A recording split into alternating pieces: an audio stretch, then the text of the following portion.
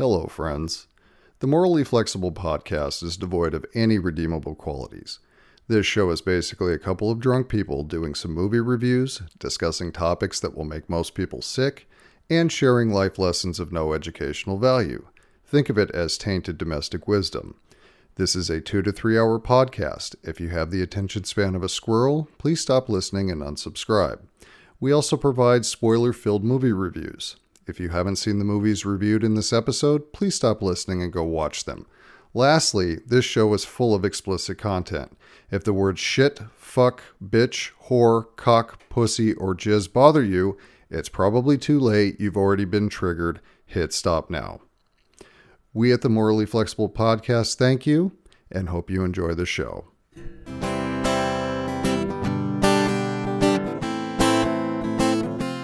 It's the Morally Flexible podcast. The host is a drunken dumbass. Where the fuck are my keys? So hide your girlfriends and hide your wives. Lock your liquor up tight. It's the Morally Flexible podcast. This podcast is going to hell. Welcome to the Morally Flexible Podcast. My name is Josh and I am your host. On tonight's episode, we'll be discussing the HULU original film Fresh, starring Sebastian Stan and Daisy Edgar Jones. So my guest host tonight, we have two things in common. Number one, we are part of the Leftover Army. And if you don't know what that is, do the homework, look this shit up. I'm not going to get into it. Number two, we both get lost in Sebastian Stan's dreamy eyes. Coming to me from New Jersey is our good friend, Janine Daling. Hello, Janine. How are you? I'm good. How are you? I am doing pretty good. Pretty good. Hey, better than last week. That's for sure. Oh dear. Well, yeah, I would hope better than last week. Yeah. So let's get the elephant in the room out of the way. I had a little bit of a bad week last week. It's kind of a culmination of many, many things brought on by a massive amount of stress and a little bit of alcohol. And now the feelings I had were very real, but I had a lot of alcohol. So I, at the end of recording, I have a little breathalyzer that I use. And so I blew on it after that. I blew a 0.19. That's how fucking drunk I was during therapy time last week. Wow. Yes. So that, I think, definitely played a role in the whole thing. But I will say this. I'm not okay, but I'm better. I'm better. That's good. I am glad to hear that. Because it's okay to not be okay. It is. Absolutely. And I got to say, man, I've got a great, great audience here. I had so many people reach out to me and go, "Hey, dude, are you going to kill yourself?" And I really appreciate that. No, I'm not. I'm okay. But no, in all seriousness, I had a lot of people check in on me and support me, and I really, really appreciate that. I had no idea that many people actually listened to the show, so that's awesome. I did get a message from Mike Weed, who hosts the show. It went something like, "Hey, really glad I wasn't co-hosting with you last week. I don't know what the fuck I would have done." So thank you, Mike. Appreciate that. Appreciate that, buddy. I wouldn't have cried in front of you. That's for damn sure. So we have added some Twitter followers this week. We got at GXK666, that fucking show guy. Love that. Andrew G. Marshall, therapy, and Communicare. Guess what the last two specialize in? I'm going to say therapy. Mental health. Yes, this is what happens. This is what happens when you hashtag mental health in the announcement on Twitter. So, hey, 118 followers now. We're killing it. And you're getting there. I'm getting there, step by step here, little inches. So we did get an actual Apple Podcast review. Whoa. So wow. Gavin X Edge, who I'm fairly certain is the Gavin that was on the like one of our first guests many moons ago. He gave us a 4-star. Very good. Thank you. His response was he quoted Clerks 2, and I shall read. I will say one thing, though. Their simplistic analysis of the trilogy aside, The Lord of the Rings was a massive achievement, and even the Academy recognized that they gave Peter Jackson the Best Directing Oscar, an award your little friend George Boytoy Lucas has never and will never win. Okay, thank you. I don't know what to read into that. Janine, thoughts? That just definitely felt like he had to write something. And so it didn't have to exactly be a review of the show, just his personal feelings. Kind of an obligatory thing. Well, I put stars in, I gotta say something. Yeah, I mean, I respect it. 4 stars, that's fair. Like, it's not overly effusive 5 stars. He's not completely sucking my dick, just partially. No. Yeah. Just the tip. Just Keep the it tip. humble. Okay. I'll take that. I think part of it too, he's angling to get back on the show, so I can ask him what the fuck what he meant by that. But that's okay. 100%. Yes. Thank you, Gavin. So keep those reviews coming up. I love cryptic reviews. They're great. Maybe there's some music lyrics people can quote. I don't know. Whatever. So if you want to continue to check on my mental health, you can email contact at morallyflexiblepodcast.com. Facebook, it's the Morally Flexible Podcast. Twitter, at the Morally. Instagram, Morally_flexible_podcast. And then, of course, our website is... Wait, we don't have a website. Our hosting platform is anchor.fm/Morally Flexible Podcast. God, drinks!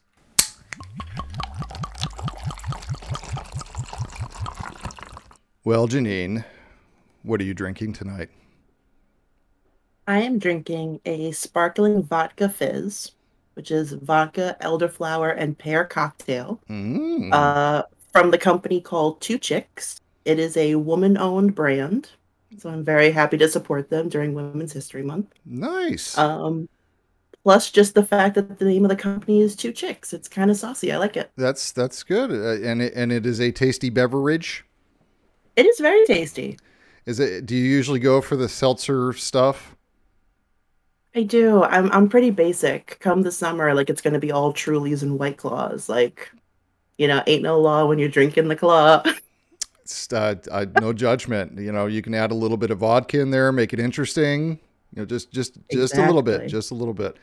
Well, although I did see a drink on, I'm so sorry to interrupt. I saw a drink on TikTok that I want to try because I do love a hard apple cider in the summer. And I saw a guy mix hard apple cider with a shot of Fireball, which I absolutely love Fireball too. And I think that could become my drink of the summer. And I think that's a hot apple pie, I think is what they call it.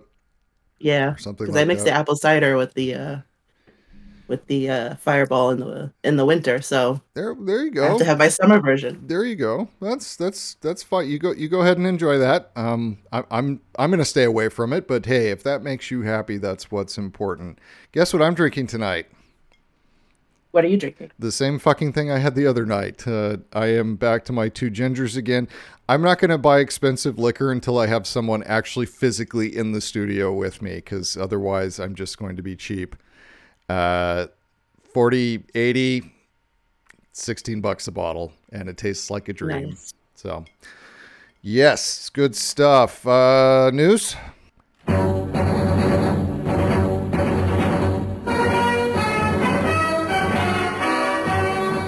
Welcome to the weekly report. It is Wednesday, March 30th, 2022. Well, let's start the week off with the obits. We have a big one for some, not so much for me, but it's significant. So Foo Fighters drummer Taylor Hawkins passed away at the age of 50. We got the preliminary toxicology test found a whole bunch of shit in his system. So we got opioids, benzos, some antidepressants, and a little THC. So we can make assumptions, but I'm not going to.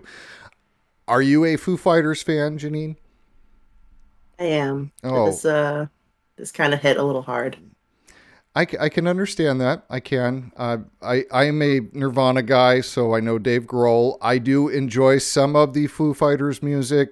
Not my favorite, but nonetheless, 50 is way too young for somebody to die. And if it ends up being a drug overdose, that's sad. Breaks my heart. Yeah. you don't know what to read into the toxicology reports yet. And um, another member of the leftover army, Kevin Shanks, he's actually a forensic toxicologist.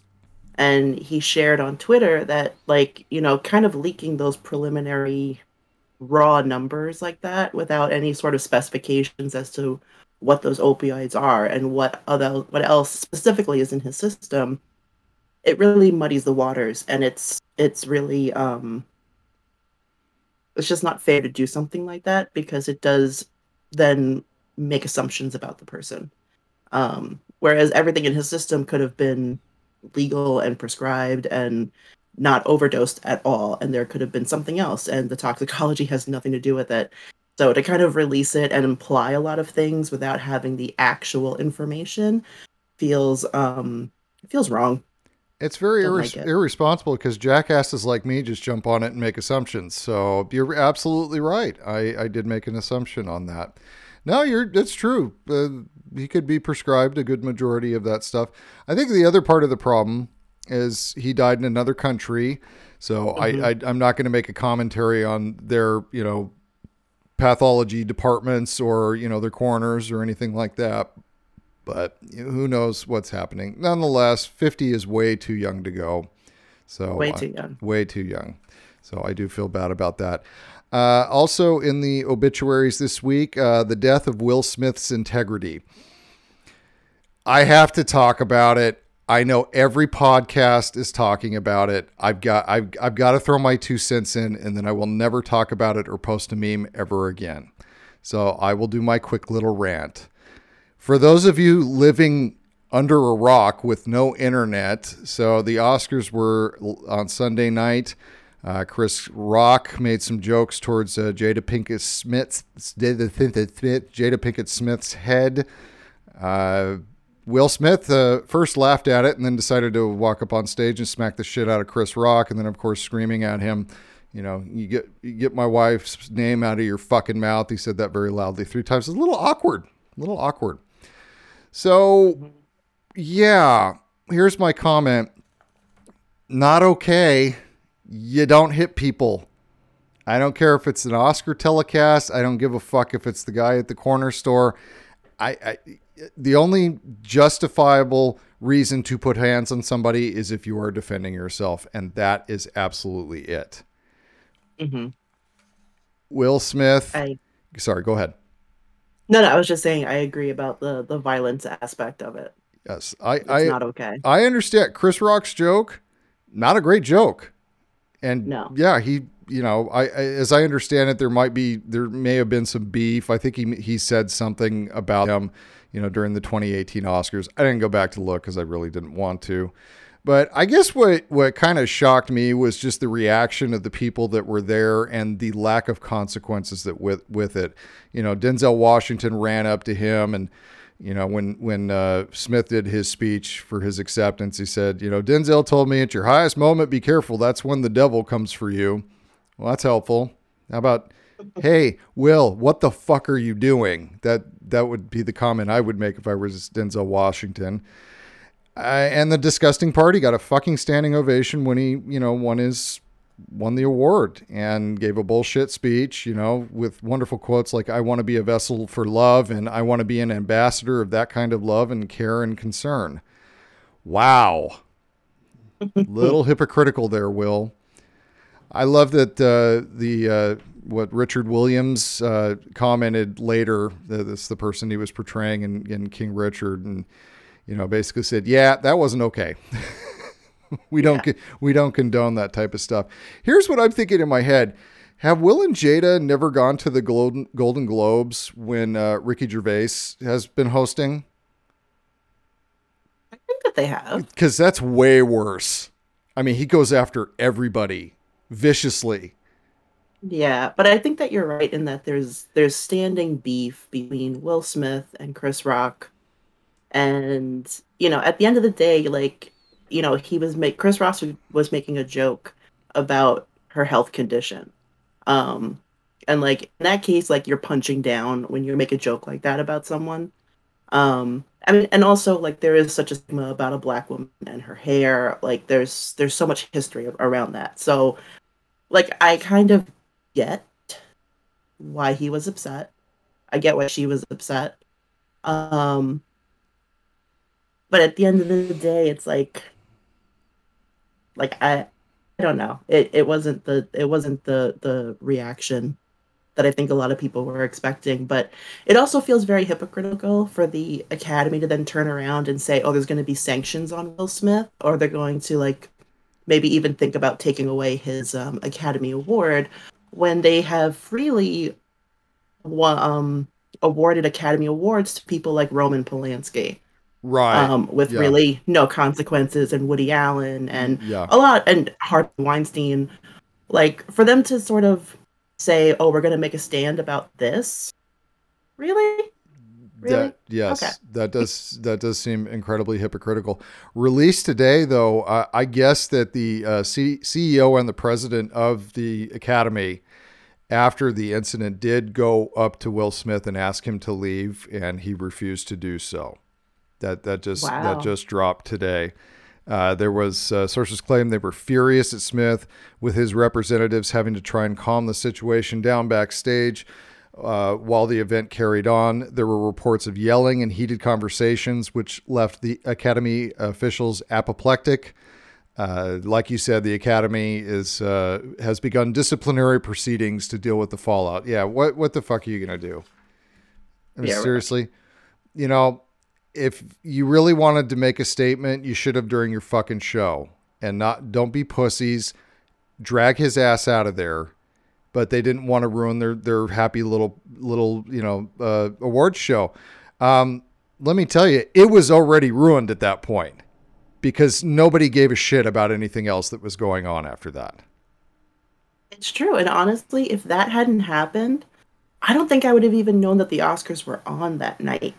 And it really sucks that like that thing has now overshadowed the fact that like the first deaf man won an award for acting that night.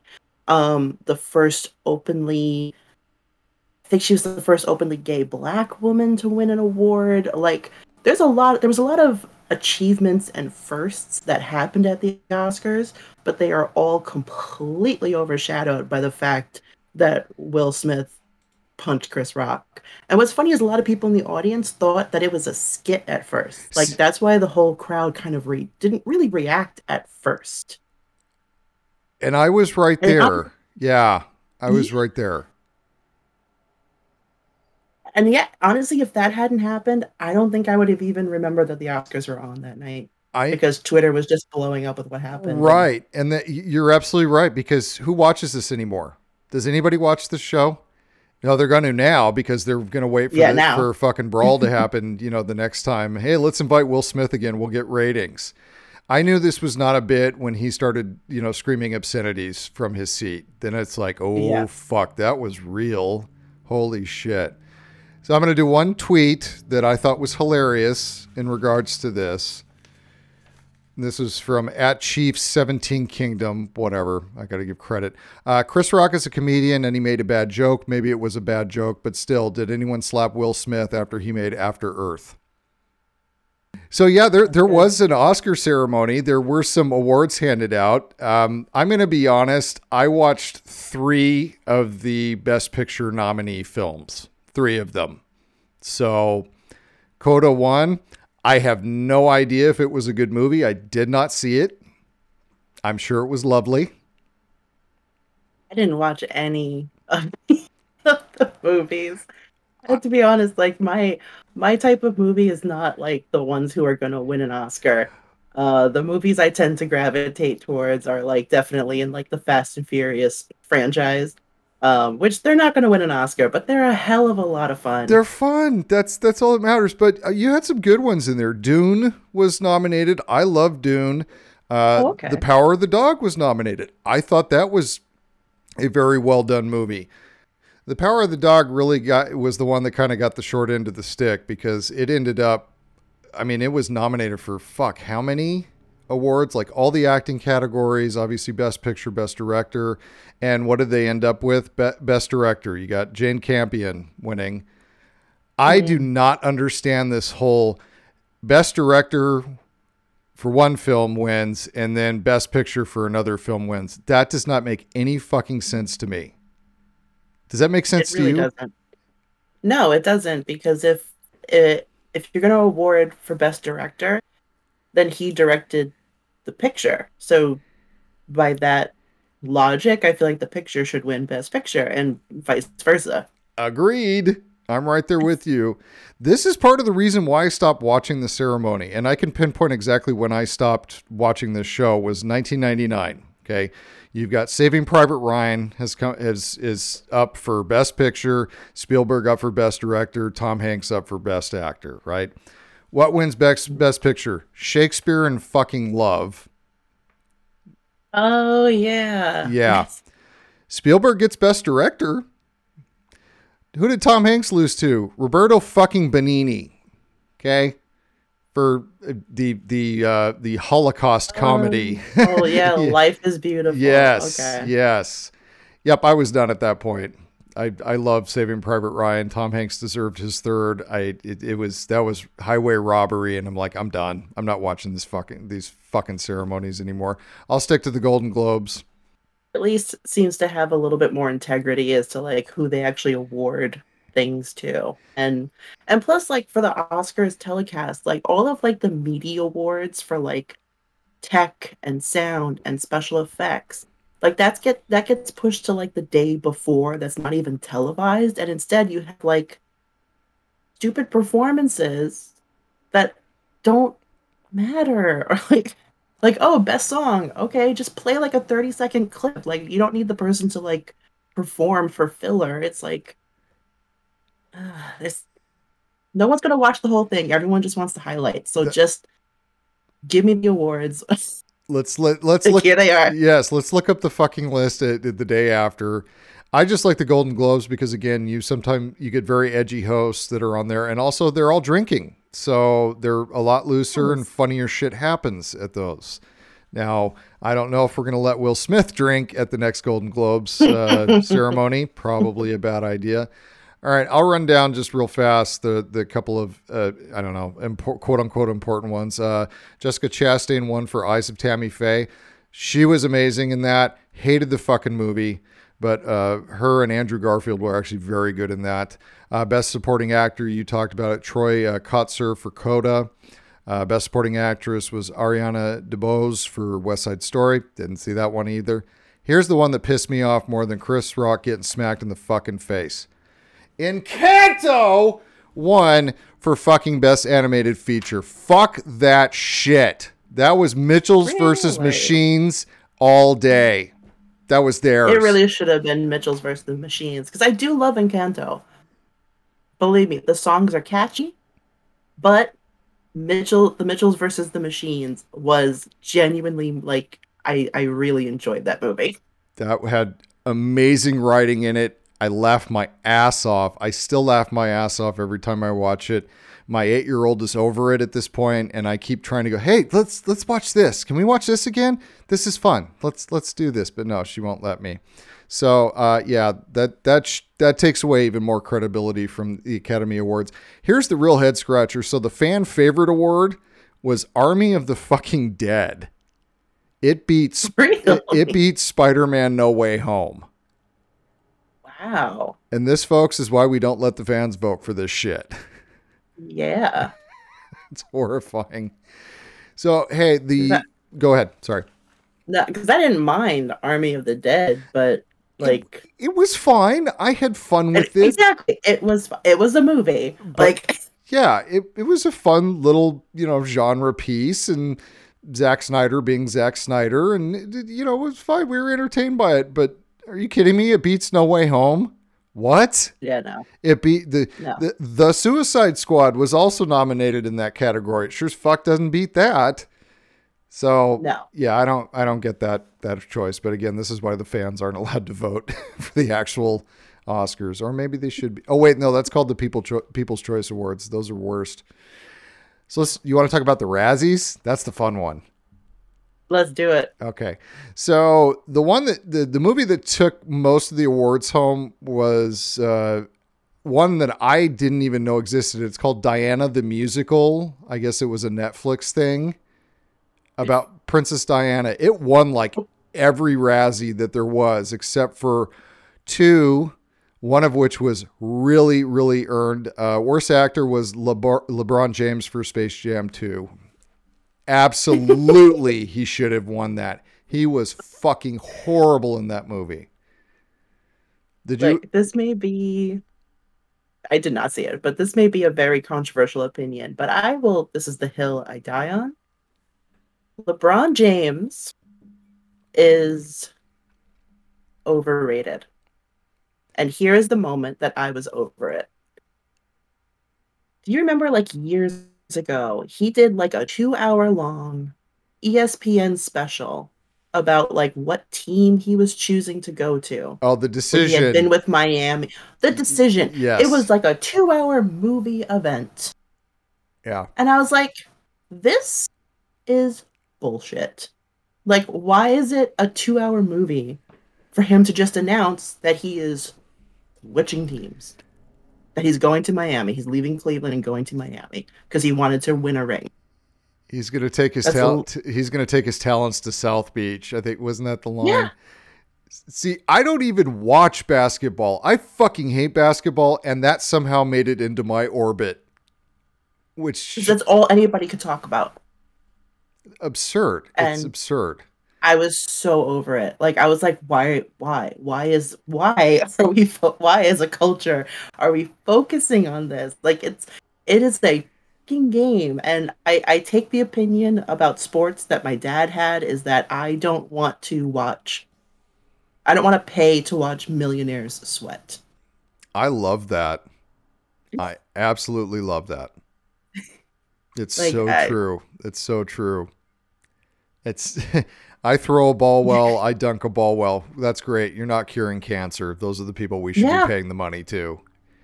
And there's nothing wrong with enjoying your entertainment. Right. But like at the end of the day, you're not saving lives. It's not changing the world. It is literally playing a game. And for college basketball, it is an extracurricular activity.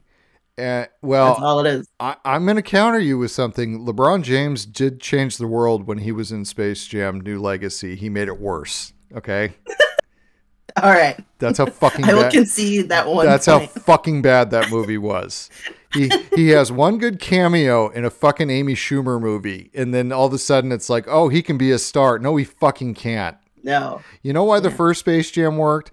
They gave very little, or Michael Jordan had very little to do in that. And it worked. Correct. You let the Looney Tunes drive the bus. You don't fucking let LeBron James do it. Oh God. Agreed. I can't even think about it. And then, did you watch The House of Gucci? I did not. Yeah, neither did I. But I guess Jared Leto won Worst Supporting Actor. So speaking of Razzies, we all know Bruce Willis got his own category this year, but holy shit, was there some news about Bruce Willis today? Oh my gosh. So he's stepping away from acting. He's been diagnosed with aphasia, which basically leads to the loss of ability to understand or express speech. And that sucks. I thank Bruce Willis for throwing in the towel and walking away. I wish he would have done it 5 years ago, but sorry, man. His workout he got his own category at the Razzies this year. eight of his direct to Redbox movies came out, and they all were up for Razzies. Now, in all seriousness, it sucks. I mean, we. On behalf of a grateful nation, I thank you for getting out of the business. However, I will say thank you for your service, sir, because there have been a lot of amazing Bruce Willis movies that I cherish greatly. Die Hard will always be my favorite Christmas movie. No, we're not going to have this fight, but it sucks. It sucks to see him go down, especially to something as horrifying as this disease. It really is. And I have to say that like my dad suffered from some aphasia after he had several mini strokes. So it is it's rough to see someone go through that because he had such a struggle with like finding his words, and you could just see the frustration in his face because he's like, I know that the words are in there somewhere, but like he just can't unlock them. Uh, Um, so to know that he's going to be going through this and like his kids are going to see him going through these struggles, it's going to be rough and it sucks. yeah, I agree. And I have been very rough on Bruce Willis over the years. Not going to apologize, but you know, yeah, nobody wants to go out like that. That's horrifying. I can't No, yeah, and imagine. at the end of the day, like no one's illness like kind of like retroactively makes them a saint. Like it's been kind of well known that Bruce Willis is an asshole Yeah, and he's a absolutely. jerk. And Absolutely like, is. the two things aren't mutually exclusive. Like Right, right. Agreed, agreed. No, it sucks because our God, I can't imagine. You know, my words are my thing. My writing is my thing, and if I couldn't do that, oh boy, it'd be hard living. Hard living. Let's talk about something a little that makes me happier, that might make you happier. I don't know. Hey, did you see that Joker movie with Joaquin Phoenix in it? I did. Yeah, you know they're working on a second one. Ugh. Well, the good news is, and this is what makes me happy. Apparently, Todd Phillips has not finished the script yet, and for whatever reason, is having troubles. He directed the first one. I think he wrote the first one as well. It is slated for release in 2023. So hopefully, this delay will make sure that it never gets made because that's a standalone. That is a standalone. There's no reason for a sequel. No, I enjoyed it. I thought it was well done. I thought it said what it needed to say as a movie. And yeah, it can be a one-off. Like not everything needs to be a franchise. It doesn't. I have gone on record. I thought Joaquin Phoenix's performance was amazing. That was transcendent work, especially dealing with the mental health aspect. As far as bringing attention to that, I thought it was very well done. He knocked it out of the park. Hated the rest of the movie. Couldn't stand it. Yeah. Couldn't stand it. And it does not play into any aspect or fit into any continuity as far as a Batman film is concerned. So let's just let Sleeping Dogs lie, leave it where it is. Great performance, let it fucking go. Great. All right, good. Hey, speaking of DC, let's talk about Ezra Miller for a minute. He's having a week. Oh my God. So Mr. Miller was charged with disorderly conduct at a karaoke bar in Hawaii. He was allegedly yelling obscenities and became agitated when people began singing karaoke. I get it. I was a karaoke host for a bit. I get very upset. I got very upset anytime somebody came up and wanted to sing Whitney Houston, I Will Always Love You. I can't. I banned that. And I banned any Queen songs because no one can do Freddie Mercury on karaoke. It's impossible. You can't do it. Look, Bohemian Rhapsody is my go-to karaoke No song. shit. And you will pry it from my cold dead hands. You are brave. You are fucking brave. Don't get me wrong. I love the songs. I wish I could go up there and do it, but nobody's got a sweet voice like Freddie. Just nobody. Oh, no, I'm not trying to be Freddie, but when it comes to the part where they headbanged in Wayne's World, you better believe that I am headbanging hard. Goddamn right. You're goddamn right. So police say Miller refused numerous requests from the bar owner to calm down. He allegedly grabbed the microphone from a 23-year-old woman who was mid-song, and he later lunged at a 32-year-old man playing darts. Look, we've all tied one on. All right. We've all been at the bar. I'm not a fighter when I'm drunk. I'm a lover. I hug. I give kisses that might be inappropriate at times. I don't know because I'm drunk. I don't understand the fight thing, but apparently karaoke really triggers him. I mean, a lot of things trigger him because this is not the first time that he has gotten into trouble No. by harassing people or having fights. There was a couple of years ago. I want to say it was in the UK or maybe Italy. I forget where he was. He was somewhere over in Europe. bar fight, like not like I think he actually there's video of him like choking Yes, somebody. 2020, he was in Reykjavik, Iceland. And there's a 7-second video of him grabbing a girl by the throat and throwing her to the ground. No repercussions for that. So he allegedly became frustrated by a group of eager fans who were quite pushy. He's a douche.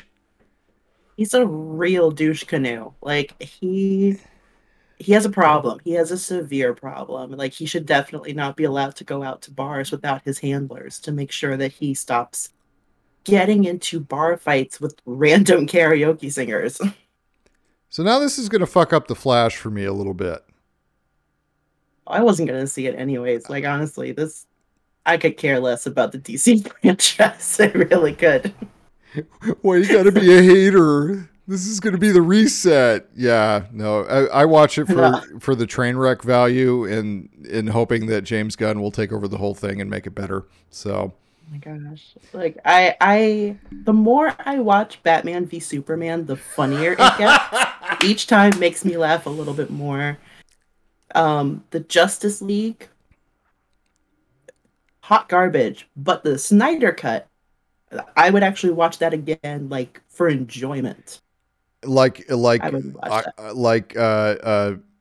ridicule enjoyment, or you actually enjoyed the movie. I actually enjoyed the movie, like legit enjoyment. Original recipe Justice League.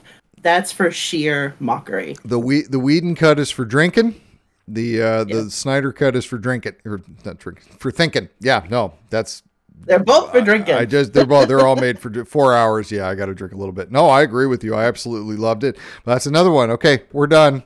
We've done the Snyder cut. Everything's great. Move on. We're good. Exactly. We don't need to do anything else. I love the Batman because it was very much.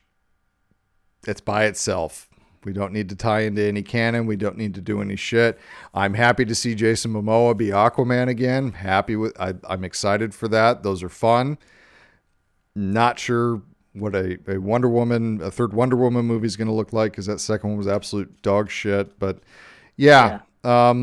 I was really excited for The Flash because I was hoping that they were going to hit the reset button and try to fix some of this shit. But now it's going to be really hard to see douchebag Ezra Miller. And he's the star. Although most people are excited for Michael Keaton more than anything else. So, yeah, maybe Keaton will take over the whole thing. So, I have done all of the subjects and the topics for this week. Do you have anything for the weekly report? No, I mean, you touched on the only thing that I figured you would bring up was like the Will Smith, Chris Rock thing. Outside of that, I have to be honest, I have not kept up with any sort of news because I went through a period of doom scrolling through all of social media for quite some time, and I have had to really limit how much I'm on social media now, because it's giving me chronic crippling anxiety. So what is doom scrolling? I have never heard that term.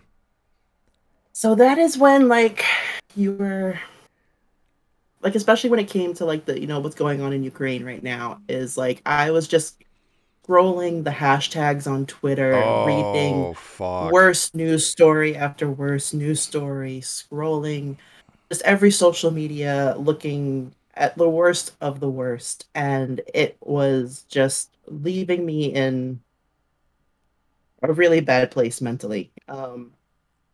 So I've had to just sort of remove myself from that aspect of even just keeping up on regular news. Like, honestly, if I check in on like Yahoo News during the day when I have a down moment at work, it's to read Dear Abby or Dear Prudence for just something that's a little lighter.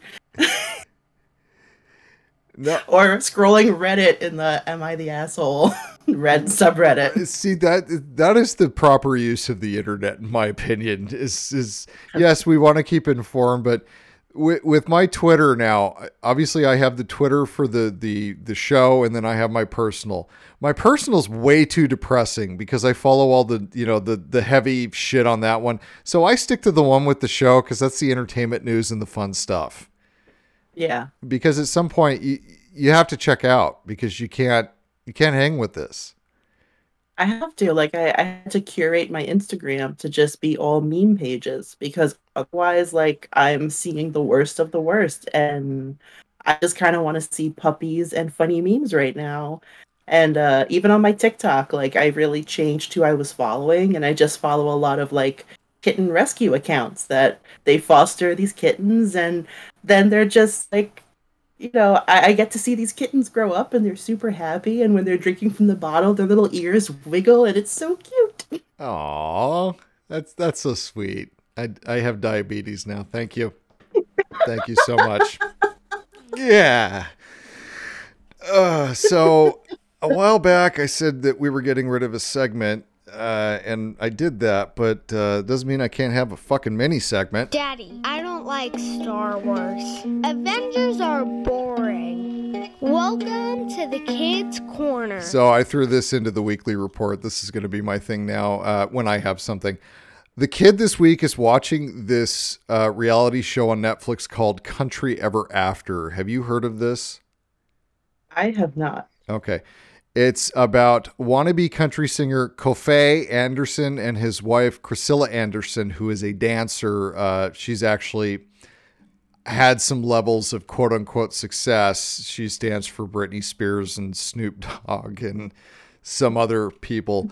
This is the most fake bullshit reality show that I've seen in a while. It's been a tick. I don't watch reality typically, but the 8-year-old fucking loves reality shows. It's like she's trying to hurt me. And this one, I happened to catch an episode between naps, and you've got the son is going camping with dad and his papa. Oh God. And you've got the kid, they ask him, "Hey, what was your favorite part of the camping trip?" And the kid says, "Well, praying with you guys and then getting to spend time with you." I'm like, what kid fucking says that? No, I have diabetes. Right? I'm sitting there. I want to look at my daughter and go, "This is not real life, honey. Walk away. Survivor's more real than this. Okay?" Now, she watches Survivor on the regular. She will go through, but she does it in the most aggravating way possible. She'll watch a couple episodes of a certain season, then jump to another season, watch a couple episodes, and then jump to another season. It's fucking mind-numbing. Gosh.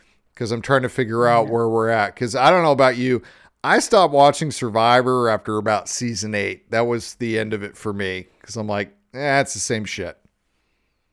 I have never watched an episode of Survivor. I can't stand reality television. And I'm with you. I think the one show that I watched the entire first season of was the very first season of Married at First Sight on, I think it was Oxygen or Lifetime. I forget which channel had it. That one was just sort of an interesting concept, but then it felt like every season afterwards was like a bunch of couples just like trying to get on this show. And I'm like, I'm over it. I'm so over it. The first season felt a little real. But everything after that just felt really contrived and scripted. I like the shows that the reality shows that the little one watches that are like have to do with vet clinics and animal. She loves animal, veterinarian. She loves shows like that. She likes the wildlife shows, and those are fine because we're not focusing on the people. We're focusing on the animals and what goes on with them. That's interesting. Oh my gosh, Dr. Pol on National Geographic is the shit. I love Dr. Pol. I love fucking Dr. Pol.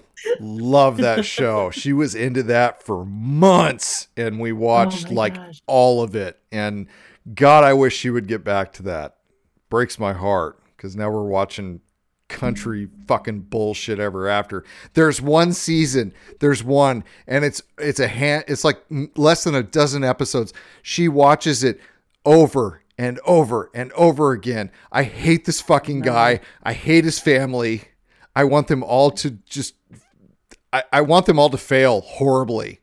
Just fail. I don't want anything bad to happen to him. I just don't want him to be successful because here's the problem. His music sucks. It's awful. It is awful. And I can't tell my 8-year-old that. She's like, oh, he's really talented. It's like, no, he's fucking not. This is bad. This is bad shit. So that's my rage for the week as far as Kids Corner. Yay. God damn it. I hope she gets back into fucking animal shows. Something, anything. I need to restrict her access to where it will only show, wildlife stuff. I'm trying to get her into the old, what is it? The National Geographic, shows where, Wild Kingdom. Yes. Everything. Anything where Attenborough is, narrating it. That's what I want to watch. Yes. She won't. The Planet Earth series. Yeah. Oh, that's what I'm great. thinking of. Yes. I fucking love those. And God, I can't wait till she watches those. I tried with Star Wars. It didn't work. So we've got to come up with alternatives. I was just going to say that stuff like that is pretty much the reason I'm on birth control. I don't want to deal with that type. Yeah! Atta girl. There's phases, and you never know what's going to happen. It's a roll of the fucking dice. The first one loved all of the shit that I was into. She loved all the fandoms that I liked. This one hates all of them and wants to watch the complete opposite of them. So yes, it's a complete roll of the dice. You can try to indoctrinate them. You can try, but it doesn't always work. Yeah. So yeah, stick to birth control. You'll be much happier. You like travel? 100%. You like travel? You can travel without kids. It's great. Yeah. So stick to that. You like to go to C2E2? I do. I also like to just be able to sit around and do whatever the fuck I want. Yeah, when you have kids, can't do any of that fucking shit. All right. No. I haven't traveled anywhere in forever.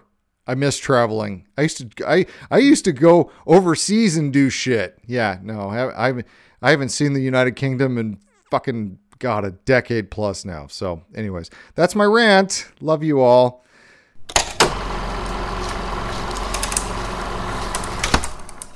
So this week we watched the HULU original film Fresh, rated R, runtime 1 hour and 54 minutes. Synopsis: the horrors of modern dating seen through one young woman's defiant battle to survive her new boyfriend's unusual appetites. Wah, wah. This was directed by Mimi Cave, written by Lauren Kahn. Turn page now. There we go. Nope, wrong page. There we go. Turning pages. Oh, cool. That was it for as far as directing and writing. Stars: Daisy Edgar Jones as Noah, Sebastian Stan as Steve, Jojo T. Gibbs as Molly, Andrea Bang, that's an unfortunate name, as Penny, Deo Okaniwi as Paul, Charlotte Labon as Anne, and Brett Dyer as Chad.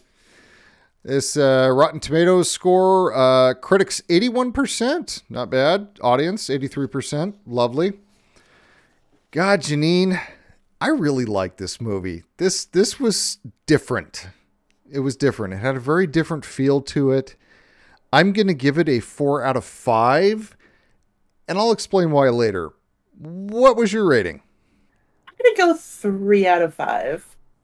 I'm going to remove 1 star for this movie, slightly dimming my Sebastian Stan lady boner. I'm knocking off a star for that. Were you not turned on? I mean, he was only ate human flesh. I mean, spoiler. Yeah, he only ate human flesh. That doesn't get you going? No? No, not anymore. Yeah, not anymore.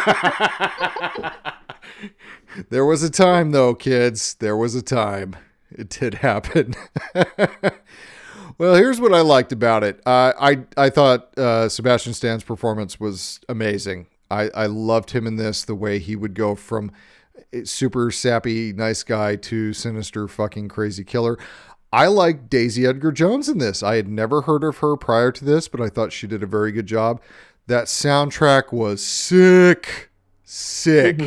I love the soundtrack.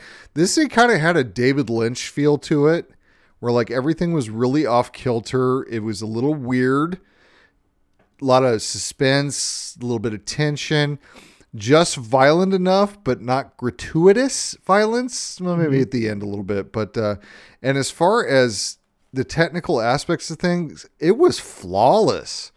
I mean, the cinematography was cool. I love some of the choices they made with the shots. Sound editing was really well done. I thought the editing was well done. Just across the board, it technically was really, I thought it was really well done. Here's why it loses a star. Okay. Why do they have to Foley up the chewing sounds? Okay. I hate eating noises. Chew with your fucking mouth closed. Okay. That was why it lost a star. I fucking hate hearing people eat. I was triggered. Totally triggered. I get it. What's your trigger? What's the thing? What's the thing that makes you just kind of rage out? Oh, you know that sound when you're cutting into something on a plate and the metal like scrapes against the plate? Oh yeah, I know that one. I don't know if I have that thing where it's like some of the wires are crossed in the brain, but when I hear that noise, like I can taste metal in my mouth, and it just gives me all the ick. I can't stand it. Okay, no, I'm with you on that. I don't have as severe a reaction, but I totally get that. But when I'm cutting up the kids' food, it's just and I'm like, hey, God damn it, no. But yeah, chewing sounds are really my kryptonite. The other one is hair, other people's hair. Not when it's on their head, fine with that. But when it's everywhere else, I cannot fucking deal with that. Drives me crazy. Well, the beginning of this film, I got to tell you, this first scene was so fucking cringeworthy. This first date that this poor girl was on. Holy fuck. Now you're dating right now. You're going out in the dating world. I am. How accurate was this? It was scarily accurate. Like even just the scene, like right at the beginning, she's in the car about to go into the date, and she is still swiping through other choices, which I have done like on the date when the guy's in the bathroom, and I'm just like, oof, what else is out there? Because this is not it. I can't imagine. I can't imagine dating right now. I can't. I've been married 15 years, and I cannot imagine going out at my age. And again, I think I'm significantly older than you are, but just the whole aspect of trying to date in a technologically savvy world horrifies me. Horrifying. Can I ask how old you are? I'm 43. Oh, you are actually only 3 years older than me. Shut your mouth. I will not. You do not look 40. Congratulations. You're doing well. You're doing well. I thought I at least had 10 years on you. I have a lot more. No, I'm freshly 40 in October last year. I have a lot more gray on you. Well, that's where the hair dye comes in. I thought about dyeing the beard, but I just don't think it'll work. And that's the thing is, guys look good with like that salt and pepper hair, a little gray in the beard. It makes them look distinguished. I go gray, and I started going gray at a young age. I was like 16 when I started going gray. I just look old immediately the second that my gray is like really noticeable. See, I feel like for women, and this may not be a popular statement, but either go all gray or go all whatever color you want to go. The in between, I think, is when shit gets fucked up. Yeah, but I agree. That's just me. I'm an aesthetic guy. But you're right, guys. They get gray, they age. It's distinguished. It is. We're manly. Women, that is not what ends up happening. But let's talk about dating. Who sends a dick pic before the first date? I mean, we're sitting there with, she's scrolling through and got guys sending a dick pic before they've even gotten a date out of her. Have you had this happen to you? Not with someone that I was going to date, but in my Instagram DMs. Yeah. Yeah. Yeah.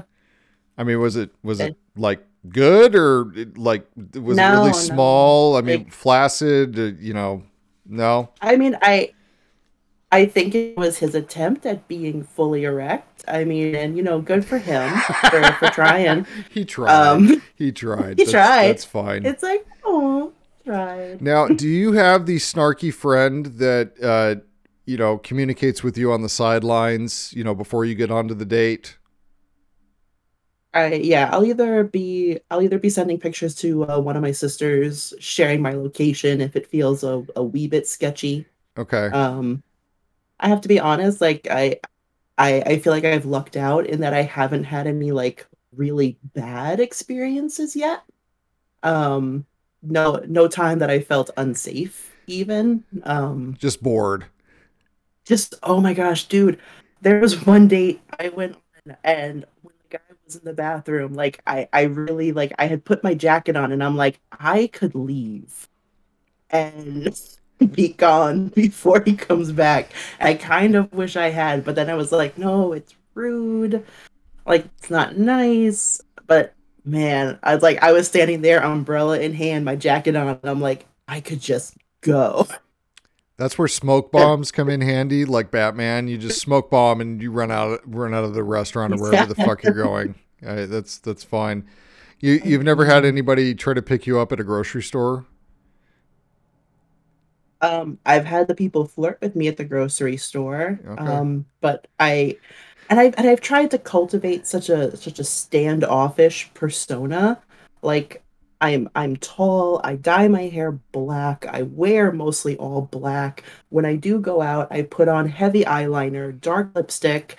I try to look like Queen of the Goth people, and yet still people want to talk to me. And I'm like, why?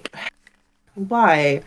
Like, I try to look as unfriendly as possible, and yet they're still like, hey, I'm gonna talk to you. Well, let me tell you something. Men are driven by certain urges, and God. we see a challenge. We love challenges, so we go after the challenge. That girl looks like she wants nothing to do with me. Fuck it, I'm gonna take a run at it because, at some point it might pay off. You never know. I mean, that really explains all the short kings in my DMs. The 5'3" gentleman. Just no, thank you. I do have certain height requirements. I appreciate the ego that you have, but I love the confidence. thank you. I love the confidence. I really do. I'm over 6 foot tall, so I have not run into that issue. However, here's the thing. I did date a couple of ladies before I was married that were taller than me. And honestly, I thought that was kind of awesome. Oh, really? There were some Amazons, man, about probably 2-3 inches taller than me. I'm 6'2", so I'm good. I'm fine. You're up there. I'm up there. But yeah, you did a 6'3" or 6'4", and you're just like, I'm okay with this. Yeah, I mean, the shortest person I've gone on a date with is 5'8", which wasn't terrible. But I'm 5'11", but he also enjoyed the idea of someone taller than him. But actually, he turned into like one of my best friends now, so that's kind of cool. Okay, so he wasn't like dwarf tossing type of shit. No, Okay. no, not quite. And then the other people have been about 5'9", 5'10". One of the dudes I'm seeing right now, one is like 6'2", the other is like 6'4", 6'5". Nice. Which I feel so short next to him. Like, it is the first time in my life I have ever felt short, and I am quite intimidated. I feel very intimidated by him. Is that a good thing or bad thing? It's kind of nice. Yeah, that's what I thought. Nice. Yep.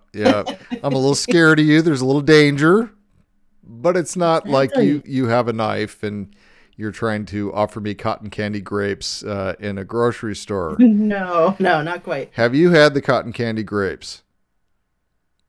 I have. They're fucking awful, in my opinion. They're just too sweet. I like the taste of regular grapes. Cotton candy grapes are just eat candy at that point. You can feel the diabetes coming. You can feel it as you're eating them. Diabetes. The beatus. So, question that came up. I know we're heavily focusing on the first date, but there were so many questions that came up because I've been out of the game so long. What is the best place for a first date, in your opinion? It has to be someplace where you can actually hear each other talking. So like a bar is a good setting, but a place that doesn't keep the music way too loud. Maybe like a bar restaurant combo, so you can get like some bar food, a couple of drinks, um, just some place that you can actually have a conversation, but then also it's public and you have an easy exit. And you can't be murdered in public, in theory. No, in theory. In theory. In theory, in public, I feel a bit more safer. See, mine go-to was always coffee because I didn't want to go to dinner because I didn't want to me order a giant steak and she has a salad or vice versa, whatever the case may be. I didn't want to hear them eat. I guess I should have because that would have disqualified them immediately. I'm not taking them to a fucking movie because I don't want them talking through the movie. That just drives me crazy. So it was always coffee. Let's go to coffee and we'll get to know each other. And then from there, we'll go to a meal. Yeah, I like a good coffee date. Drinks, some sort of beverage to start with. But honestly, like, I just find that the dates are just much more enjoyable if I'm a bit buzzed. So. Oh, no, agreed. Totally agreed. No, if I went back out into the world again, you're goddamn right. I'm going to be nice and buzzed before I even attempt this shit. Yeah. I want to set a baseline for them so they understand that me being buzzed all the time is what it's going to take. So, you know. Right. And honestly, I feel so socially awkward and I am shy. I am an introvert. So I do kind of need a little bit of the liquid courage to kind of just like crack my shell open a little bit. Which is what I find very interesting about you because you go on a lot of podcasts, man. I'm drunk on every single one. At a girl, but you still throw yourself out there. I at one point said I could on the show call her a podcast whore, but I'm not going to do that because that's just me. Oh yeah, that's just rude. I'm that's a podcast slut. You're like. But honestly, all the podcasts I go on are my friends. Like I'm just talking with my friends. It's a conversation. There's no pressure. Yeah, it's people I've known. Like this is my first podcast with you, but like we've interacted on the Leftover Art page. Right. I've been on other shows with Joe Stark, and I've met him in person. The Leftover Monster podcast, like I've met all of those people in person. Right. So like it's really just talking with my friends at the end of the day. So whenever you go on a date now, you just have to pretend that you've been on a podcast with them. I think it'd be fine. Yes. All right. Last dating question. Guys are always full of these ridiculous compliments. What is the most authentic compliment a guy could give you? Because we could sit there and go, you have great tits. You have a great ass. Oh, I love your eyes. Right. Your mouth is, what? Yeah. So go ahead. Yeah. I mean, honestly, what that mouth do? Complain. But,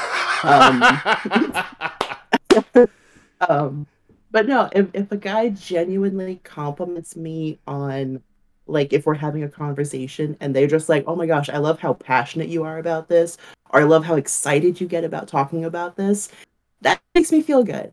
Because then you're just respecting the fact that I have an opinion on this thing instead of also trying to shut me down and being like, oh my gosh, why are you talking so much? And it's like, just be grateful right now that like we're having a full-on conversation about Star Wars and what's canon, what's not. And like I can hold my own when we're talking about Star Wars or Star Trek or MCU characters.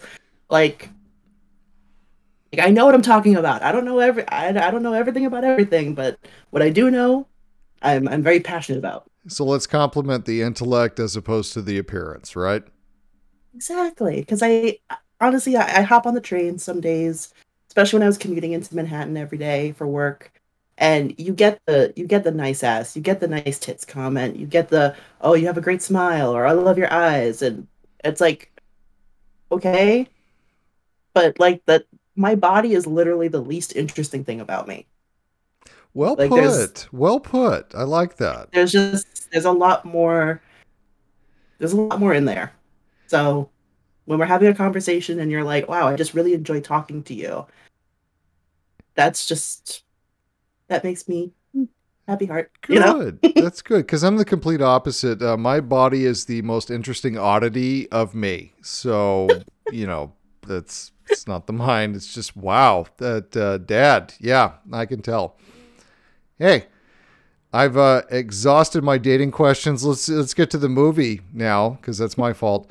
Noah, or Daisy, the actress, does she remind you of, is there a little Mary Elizabeth Winstead in there? You feeling that? Yes.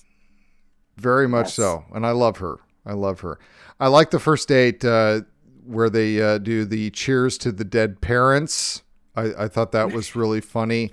I was expecting a Martha line in there at some point, but didn't happen. Disappointed. Really disappointed. I found this more erotic than Deep Water was with Ben Affleck. We reviewed this last episode. I like the little mini sex scene in this. I thought it was much more intimate and interesting than anything that happened in that other movie. It was. And I didn't watch Deep Water, but I did listen to your guys' review. Oy. And as I was watching the sex scenes in this, I was like, oh, he's going to like this one because there's something here. And it wasn't necessarily explicit. There was no boobs. There was, none of that. It just seemed hot. I mean, it was very intimate. You could feel the chemistry between them. And, you're talking about the cinematography, and you kind of have that montage when they're on their date. And like the camera's like just a little bit out of focus. Like it feels kind of dreamy. And I have been on those dates where it's like you just feel like everything's clicking and oh my gosh, this person's amazing and we have so much in common. And you do get that almost like floaty feeling.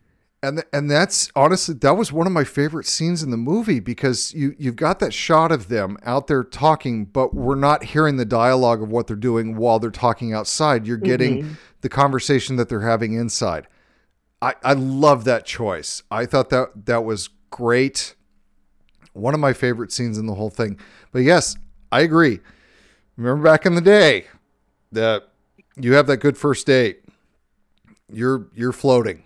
You're on air at that point. Even if nothing happens, even if you go home opposite directions, nobody goes home with anybody. There's not even the half kiss or that half-assed hug, and you just kind of stick your ass out there a little bit.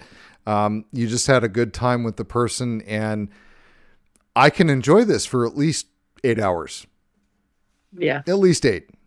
Maybe 12. We'll see how much sleep, needs to happen with that. But yes, I really enjoyed that scene because it was really nice juxtaposition between that first date with Chad and then this date with Sebastian there. It was very nice. Very, very nice. I love that they did the whole white people dancing badly thing. I thought that was hilarious. That was adorable. Yes. But it does have that Lynch quality when we kind of revisit that later. It felt very much like that scene from Ex Machina when like David Isaac and Domhnall Gleeson are dancing. I was watching it and I was like, oh, this is like shades of Ex Machina. Like I'm intrigued, but I'm also very put off by it. Oscar Isaac can jam. He can jam. But yeah, unfortunately, the dancing scene, he ended up Cosbying her, which, damn. Yeah. And then, although when he picks her up to take her for that weekend away, and I was like, immediately no, like, don't go away with someone that you've only been dating like 2 dates or whatever. But like, he picks her up and they just start driving out of the city, and my anxiety right then was ratcheting up because I'm just like, oh no, we are going further and further away from civilization. Hard no. Come on, Janine. Let's go to Maine for the weekend. It's fine. Fine. See, this is why I haven't been murdered yet. Because I don't do this. Okay. All right. Fine. It's like, oh no, I'm hopping on the subway. Goodbye. I thought it was an incredibly bold choice that they did the credits 30 minutes into the movie. That was insane. Yes. I didn't even realize that the credits, that there, I just expected there would be no credits, but 30 minutes into the movie, boom, we get credits. That was odd. It was an interesting stylistic choice. It's like that's when like the movie like really started. All that was a little bit of foreplay, but like this is when the movie gets going. It really took a turn. Watching the trailer for this movie, I didn't know what this was about. I knew that there was something off. I knew that Sebastian Stan was probably not well adjusted in this. But when we got to the point of, I'm going to sell your meat, that's when I was like, holy fuck, is this happening? Yeah, like she wakes up like chained into this basement room. And I'm just like, oh no, this is like every true crime documentary. This is how they all start. He was a nice guy. He seemed normal. None of his neighbors thought he was odd. Until he wasn't. Like, that's all how they go. Dennis Rader was oh, sorry. I just remembered that documentary. Woo! But fun thing, Sebastian Stan dancing to Obsession by Animotion while slicing up a severed leg. That's Oscar worthy right there. That's the Oscar. Because I think you'll agree with me. Sebastian Stan is a national treasure. That he is. He is. And if you follow him on Instagram, he does indeed dance and sing like that just on a regular basis. I feel like that was 100% him allowed to be him. I think we should all be doing that. We should all be following. His Instagram handle is I am Sebastian Stan. I was thinking more the dancing, but yes, I think we should all be. Yes. I think we should all be dancing like that. No. You should all be following Sebastian Stan as well. Again, dreamy. Not with the severed leg though. Okay. No. I'm gonna throw that out there. Let's not do that, please. Jesus, for the love of God. Did you realize there was a market for human flesh? Because I sure didn't. I did not. This was very much an eye opener for me. But I'm sure on the dark web, there's a market for everything. Because breast milk, I get. That makes sense to me. I don't know why. Yeah. I can't explain it. But human meat? Nope. So his going back and forth, this is where I loved him, was the friendly to sinister. He's sitting there trying to have conversations with her after, he's got her chained up and doing all those other things. He showed really good range in this. And not that I don't love him as Bucky, because I fucking love him as Bucky, but this was a nice little tilt and twist for him that I hadn't seen before. I enjoyed seeing the range because, like, especially when he is, like, trying to talk to her, or even just on their first date right before they sleep together, you can see the conflict in him of, like, he knows what he's going to do to her eventually, but you get the sense that he genuinely likes her.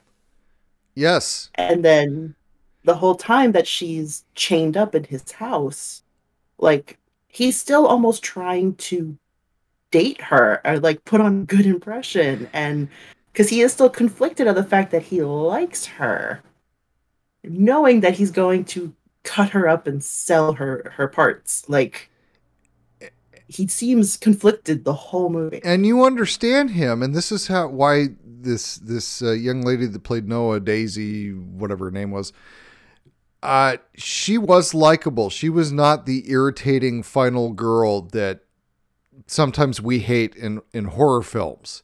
She was actually likable. Mm-hmm. You're sitting there going, okay, I get why this is appealing to him. And yes, he very much liked her until the point he cut her ass off, which, yeah. So here's my question. Yeah. I don't have an ass. What does he cut off of me? Okay. I guess the meat in the middle. I don't know the love handles I've got, but yeah, I don't have an ass, so there's nothing to cut there. Yeah, I mean, we are all pretty fleshy back there. Like, even if you have a flat ass, like, there's still some meat back there, I guess. A little bit, right? Did you feel like there was a little judgment with her cellmate? You know, oh, none of us fucked him. Oh, very much so. Yeah. Yeah. A little judgment going on, despite the fact that, you know, some of them were missing a limb, but I thought that was fucked up. One of the great moments in the movie, and where I thought the strongest acting between the two of them, were these very matter-of-fact conversations they were having about what does human flesh taste like?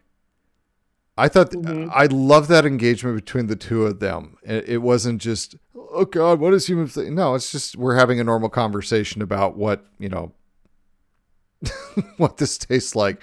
And I was waiting for him to say like chicken. I was expecting that. I was kind of hoping for that because that would have been funny.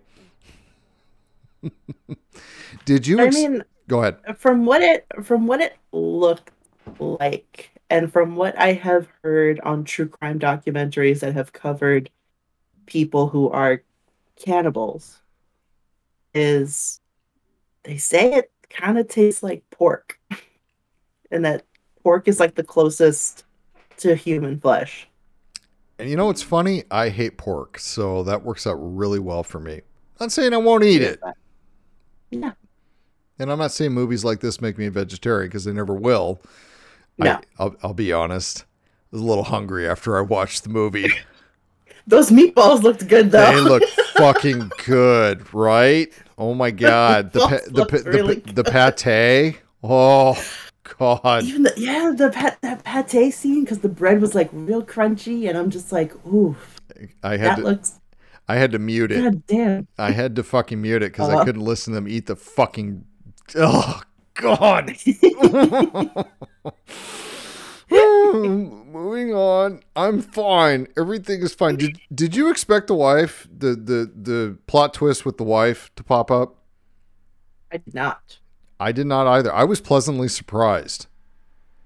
I thought she was going to be an innocent victim in this whole thing. And then, yeah. As soon as he's like, oh, this is you calling me on the cell phone. I'm like, oh, fuck, the wife's going to knock her out. Yeah. I like that. And what's interesting is, like, you really get the sense that, like, you know, obviously she was one of the victims at some point. She doesn't have one of her legs. Right? Holy so, like, is this some Stockholm syndrome? Is this, like, maybe he had feelings for another victim at some point in the past? Like, was Noah gonna replace her?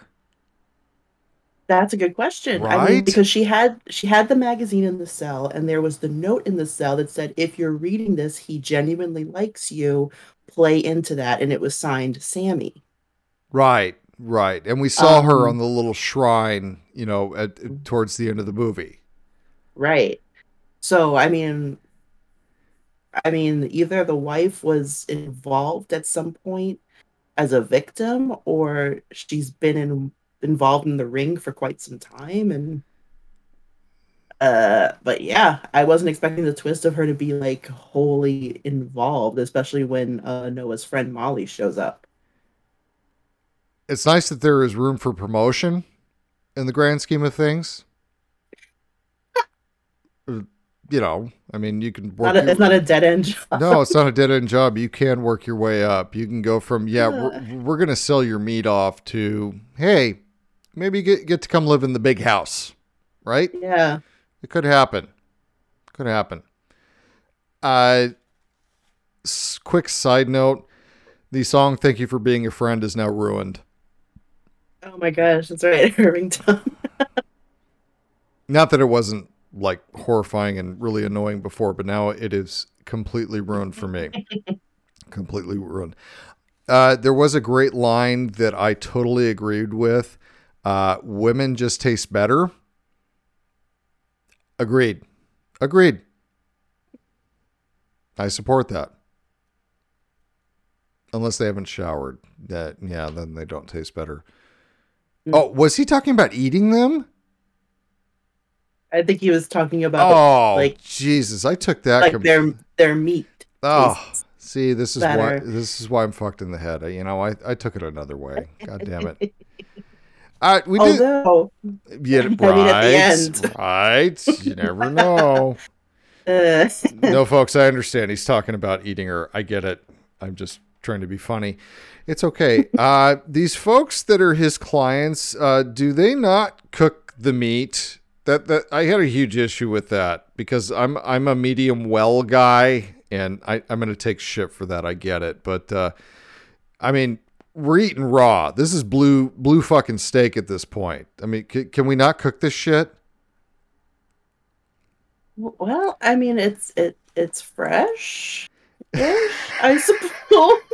Like, is it sashimi grade? Like, I don't really know. How do you take your human steak? I mean, how do you take your steak? I actually like it on the rare side. Fucking heathens! I swear to God. Am I alone? I'm alone. I am alone in the fucking world. All right, this is why no one loves me, because I like my steak cooked. All right, let's talk about your hamburger. Do you cook your hamburger all the way through? No, I still like a little bit of pink in the Oh middle. my God! Do you know how fucking? Oh my God! You know how insanity? Oh God! You're gonna get fucking E. coli and food poisoning and everything else. Jesus God, we need to move on. Oh, so towards the end of as we're getting to the latter stages, like third act of this movie, I got this real sense of dread, like hopelessness, like holy fuck, we might empire this fucking thing. This might not end on a good note, because it just seemed like all of the tropes of the rescue, her snarky little friend, is going to get eaten. She got knocked out of the picture. It reminded me of Get Out and Lil Rel in that, where, he kind of saved the day and they completely, whacked Molly out of this. And I'm like, okay, we might be heading in that direction. Points. There may be points for this. But I loved that kind of tension that was built. And then we get this fucking shrine that he has built. Holy shit. I kept waiting for Molly to end up being the main course, and it didn't happen. I swear to God, I typed it in my notes and I was waiting for it, and it didn't happen because I thought it was going to happen. So copy and paste down. Okay, it didn't happen. Got to move it down again. Did they eat her boob? Was that hers? They did. Okay, they did. Good. All right. That is why he said, like, I think you'll find it tastes familiar. Like, not really, like, I guess that's like a double entendre of, like, it'll taste familiar because it's your friend, but also, like, you yourself have breasts, so perhaps it'll taste familiar somehow. And I'm sure her boobers are bigger than mine. I was like, oh, cringe. Fuck, that was fucked up. But his line about, the clients want to feel closer, to who they're eating. I mean, I felt like this was like a fucking Sally Struthers, children's Christian fund where you're sponsoring a kid and then you eat them. Now I'm never donating, ever. No, you can't, because you're going to end up with a box with a cooler full of random pieces of meat one day. Exactly. Fucking Richard Marx. I got to note that. There was some Richard Marx in there. I was like, fucking Richard Marx. But it just added to how great that soundtrack was. So I got to ask the question, were you on the fence at all? Where were you at as far as, was she going to Stockholm Syndrome and go with him, or she was going to rebel? There came that point in the movie where you wondered, or I wondered at least. I don't know if you did. No, I got the sense that once she decided to, like, play along, like, she was going for full, I'm getting out of here no matter what. I'm going to lull him into a false sense of security that I'm on his side, that I'm interested in this. She's going to play up the fact that he does like her, and she was going to get out of it. So at no point you felt like she was going to just go along with the game there? One moment when she does start crying after they've drank the wine and they've had the breast meat, you do get a moment where, like, maybe she's a little conflicted of, like, I could just give in and be his person and get out of this that way. Or, like, I don't know if she was crying as, like, part of, like, the character that she was playing, but, like, I think there was like one moment where you're a little bit like maybe confused as to like what her motives are. Because it felt like she was showing genuine emotion. It felt like this Mm-hmm. wasn't an act. It felt like she was really, you know, I don't want to say getting into it, but she was feeling something beyond, you know, this facade that she was trying, you know, to create. And I love that questioning as we're watching. There was a nice little, about 10 minutes where you're sitting there, they're having dinner. You're like, oh my God, what the fuck is going to happen here? Yeah. That was when the movie was at its best. And then she bites his fucking dick. Yeah. Oh my God. And then I'm crying in the corner. But I just love that she lulled him into that point of like, he believed it to be that vulnerable with her. And I'm just like, when she did it, I was like, fuck yeah, bite it off. Gentlemen, we learned a lesson in this film. We learned a lesson. When you do take women and throw them into a cellar, do not have them perform the fellatio on you, because they're going to bite the fucking thing off. 100%. That's a PSA right there. I'm telling you. I'm filming it tomorrow. Don't do it. Don't fucking do it. No means no. Okay, guys? Even if you put handcuffs and a chain on them. Unless they ask for that. Like, explicitly ask for that. Don't go with this. It's implied she wants. No. She asked to be chained up. You can't do that. But yes, consent is king and consent is sexy. That's exactly it. I totally agree. And boy, God, do they whoop his monkey ass. Jesus. I love that scene. I love that scene. They beat the fuck out of him. Here's the problem, though. We did the horror trope. It's like, ladies, finish him. You know, they're in the kitchen. Finish him. Fucking take care of it. Let's not leave this open for him to come back. So upsetting when they do that. They left him for dead, and they try to escape. And then, of course, he comes stumbling out after them with his face all just completely fucked up on one side. But it's like they were there in the kitchen with all of the knives. Like, right. Seriously, just fucking finish it. And you have double tap. You have Penny with the one leg with the knife stabbing him. Yeah. I'm just like, this is fucking great. This is all of his worst nightmares come true. This is them taking the power away from him and fucking him up. And it was so satisfying watching that. So satisfying. And then we get the coup de grace, which my favorite one. Oh God, I love this. Smile for me, sweetie, as she's got the gun on him. You know, it's just smile. Oh my God. That was beautiful. So satisfying. So satisfying. And she didn't hesitate. She pulled the fucking trigger, because I was waiting for that whole, oh, I can't do it. I don't know if I can. No. Fuck that shit. Smile. Nope. Boom. Brilliant. Absolutely brilliant. You could have stopped. You could have ended the movie right there, and I'd have been fine. Yeah. I'd have been happy with it. Don't get me wrong. I was happy to see the wife go down too, because we got to see. That was amazing. We got to see Molly pulp that fucking head. That was the one time where they did not pull back. I mean, the blood splatter was there. I mean, this was irreversible head cave in, type of shit. Yeah. And I loved every fucking minute of it. And then we get the best joke of the entire movie. He was married? Right. Oh my God.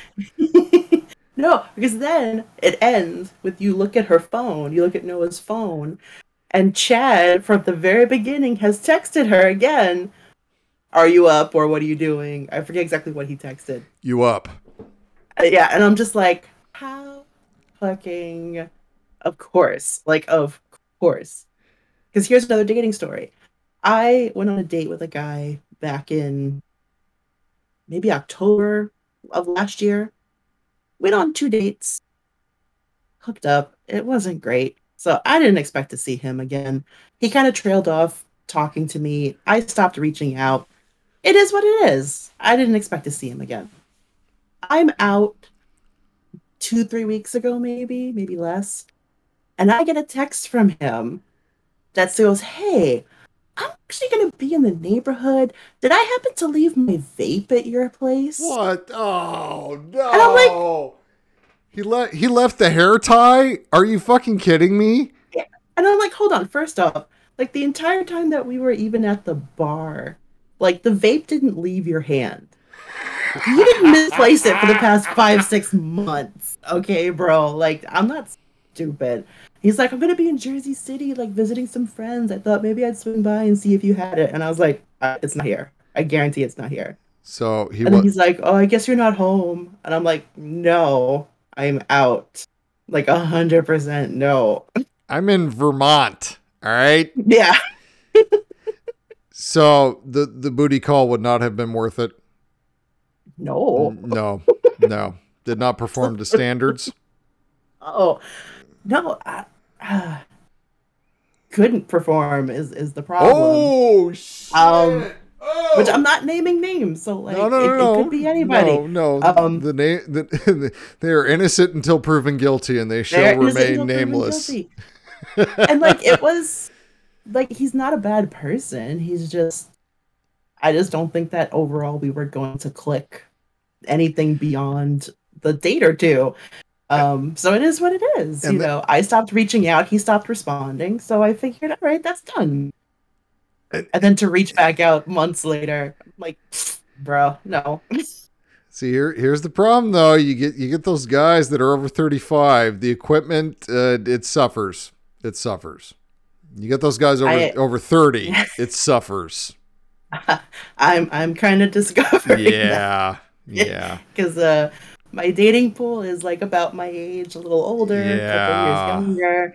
Yeah. And there is a distinct difference. Oh, there really is. Yes. More motivation is needed. Equipment is needed. Sometimes pharmaceuticals are needed. We'll talk offline. I have suggestions. But yeah. I loved at the end of this movie, how did we finish off with the yeah, yes? Yes. Oh my gosh. Heads will roll. God. I love that song. So good. I actually immediately went to Spotify and added that song to like my favorites playlist because I'm like, oh my gosh, how did I forget about the yeah, yes? How did I forget about that song? So thank you for reintroducing me to that. It's so good. On the playlist. It's so good. And I can't remember what their other one that was a big fucking hit, but I love them so much. Their song Maps. Yes, that's it. Yes, Maps. Everywhere. Maps. Thank you. Couldn't remember the name. Oh, so good. So good. I don't know if there's a soundtrack for sale for this, but if there is, I'm buying it. Or I'll just go figure out all the songs that were on it and just pick all those up because I think I have a few of them already. But it's good shit. Mid-credits scene, I have no idea what was going on. Was that Sebastian Stan in the middle of the table? You know what? I didn't even read that much into it. It just sort of felt like this artsy piece that like maybe he was like just one piece of the puzzle. And that whatever still good happening. And some of the guys at the table were like in fucking, they were, I don't know, they went to a bathhouse or something. They were dressed very oddly while others were in suits. I was very confused. Yeah. And I got very odd. I got a little hostile feel to it at that point. But I was so into the yes at that point. I didn't really care, but ultimately I really like this movie. I did. I really like this movie. I appreciate you suggesting it because I probably would not have watched it had you not suggested it. I'm glad you liked it. And honestly, I really just didn't want to see it because of Sebastian Stan. I love that your obsession with Sebastian Stan, your healthy obsession with Sebastian Stan, prompted us to watch this because, I probably wouldn't have otherwise. It was a nice little taut thriller, very well written, beautifully constructed, great performances. God damn it. If you haven't watched this movie, you need to now. Now, it suggested this other movie, when it was done. I can't remember what the fuck it was called, but someone suggested to me at some point that I need to watch it. I don't know. The photo of it was a hand like on a subway train or some fucking shit. I don't know. get off, get out, get whatever. It's not get out, but No exit. No Exit. That was the one. It suggested I should watch that. I've heard things. Yeah. I've heard things. Brian suggested that. PCL Brian. Did he? It's definitely been on my list. Yes. I think he posted it on the PCL page. I have to double check. All right. Well, I will give that a shot at some point because I like stuff like that. All right. Well, hey, break. She's nodding her head up and down. Yes. In an audio. I forgot this isn't a visual. Yeah, it's not. Medium. This is audio, thing, but she's agreeing. So we will be back shortly. Psst. Hey, you. Want to get doomed? I'm Tessa. And I'm Nicole, and we have a spanking new podcast for your ear holes called Doom Generation. Listen in as two foul-mouthed biddies have an always casual, often comedic... What? I think we're funny. ...and sometimes chaotic conversation about the things that doomed us to be who we are today. Take a trip with us down nostalgia lane, and we'll try not to veer off the road. Available on Spotify and Apple Podcasts. Follow us on Instagram and Facebook at Doom Generation Pod, and on Twitter at DoomGen Pod. Later, Doomers! And we are back. Janine, how is the fruity seltzery beverage treating you? It's treating me well. I'm on my third can. Atta girl. Nice. So, it's going to get interesting from here on out. Are you feeling numb yet? A little numb? Yet. I mean, if they're only 5% alcohol. Oh, so, Jesus. It's not that serious. God. Fucking Christ. But they come in a 4-pack, so let's see if we can finish all 4 tonight. You gotta pound all of them at once. That just shows how much of an alcoholic I am. I look at 4% and go, yeah, I'm gonna have to drink all of these at once. I have a checkered history with vodka, so I kind of gotta pace myself. I appreciate you for calling it vodka. Thank you. It's not vodka. It's vodka. No. And I thank you for that. My Polish ancestors would never let me live down not pronouncing vodka. God bless them. Correctly. God. It's good people. It's good people. Oh, fuck it. This is what I've been terrified to do this week. Let's do a little therapy. I'm still a piece of garbage. God, I don't know who should go first here. I am nervous, so you go first. All right, fine. I know everybody is sitting on edge going, oh God, is Josh going to cry this week? No, I'm not, because I actually did something positive this week. I have started writing some fanfic. Hey. I took a little advice and I said, okay, let's put myself back in the space here, being creative. So I did a full outline for a story this week. Full outline. Like, not just started kind of half in it. No. I did the full outline. And it is absolutely ridiculous. It's a bunch of my fandoms all crammed into one. Because I am obsessed with Supercorp and fucking, Supergirl and Lena Luthor now. I did all my favorite CW DC shows. And then I threw some Star Trek on top of it because I'm sick. And a little sprinkle of Marvel in there as well. So, but I'm really enjoying this. It's giving me an opportunity to kind of do the thing I used to do when I was a kid, which was just basically have the entire story go through my head and just kind of write it down as I go. And so I'm loving the shit out of this right now. So it has put me in a much better place. I cannot wait to actually start writing the entire story, because there's a lot of good stuff there. No one will ever see this story, ever. It's for me. And I'm totally okay with that. I created a character that is me, which is, I know, incredibly narcissistic, but, I mean, how awesome is it to, have yourself be a part of a superhero story? You can't, it's so hard to resist. And maybe at some point, I can write a story where I remove myself from the equation and just do the characters. But I feel like, I know enough about these characters to get it right. And I'm using it to, kind of write some stories that I thought should have happened with some of these shows, because Jesus, have they gone off the rails. But no, I'm having a blast with this, and this has definitely helped me kind of go on the uptick, recently. So I would love to share this with everybody, would love to, but it's not gonna fucking happen. This is all mine. So yeah, That's awesome to hear, though, because last week you talked about how it did really resonate, is just feeling like the time is slipping away, and things that you wanted to do, or where you saw yourself at a certain point, and you're not there, or you've given up on things that were important to you. Like, it resonates. It really does. And I'm happy to see you happy and hear you sound just you sound excited about it, and that feels good. Thank you. I do appreciate that. And I guess what I had to come to the realization is, look, I may not do something that changes the world, but it's for me. It makes me happy.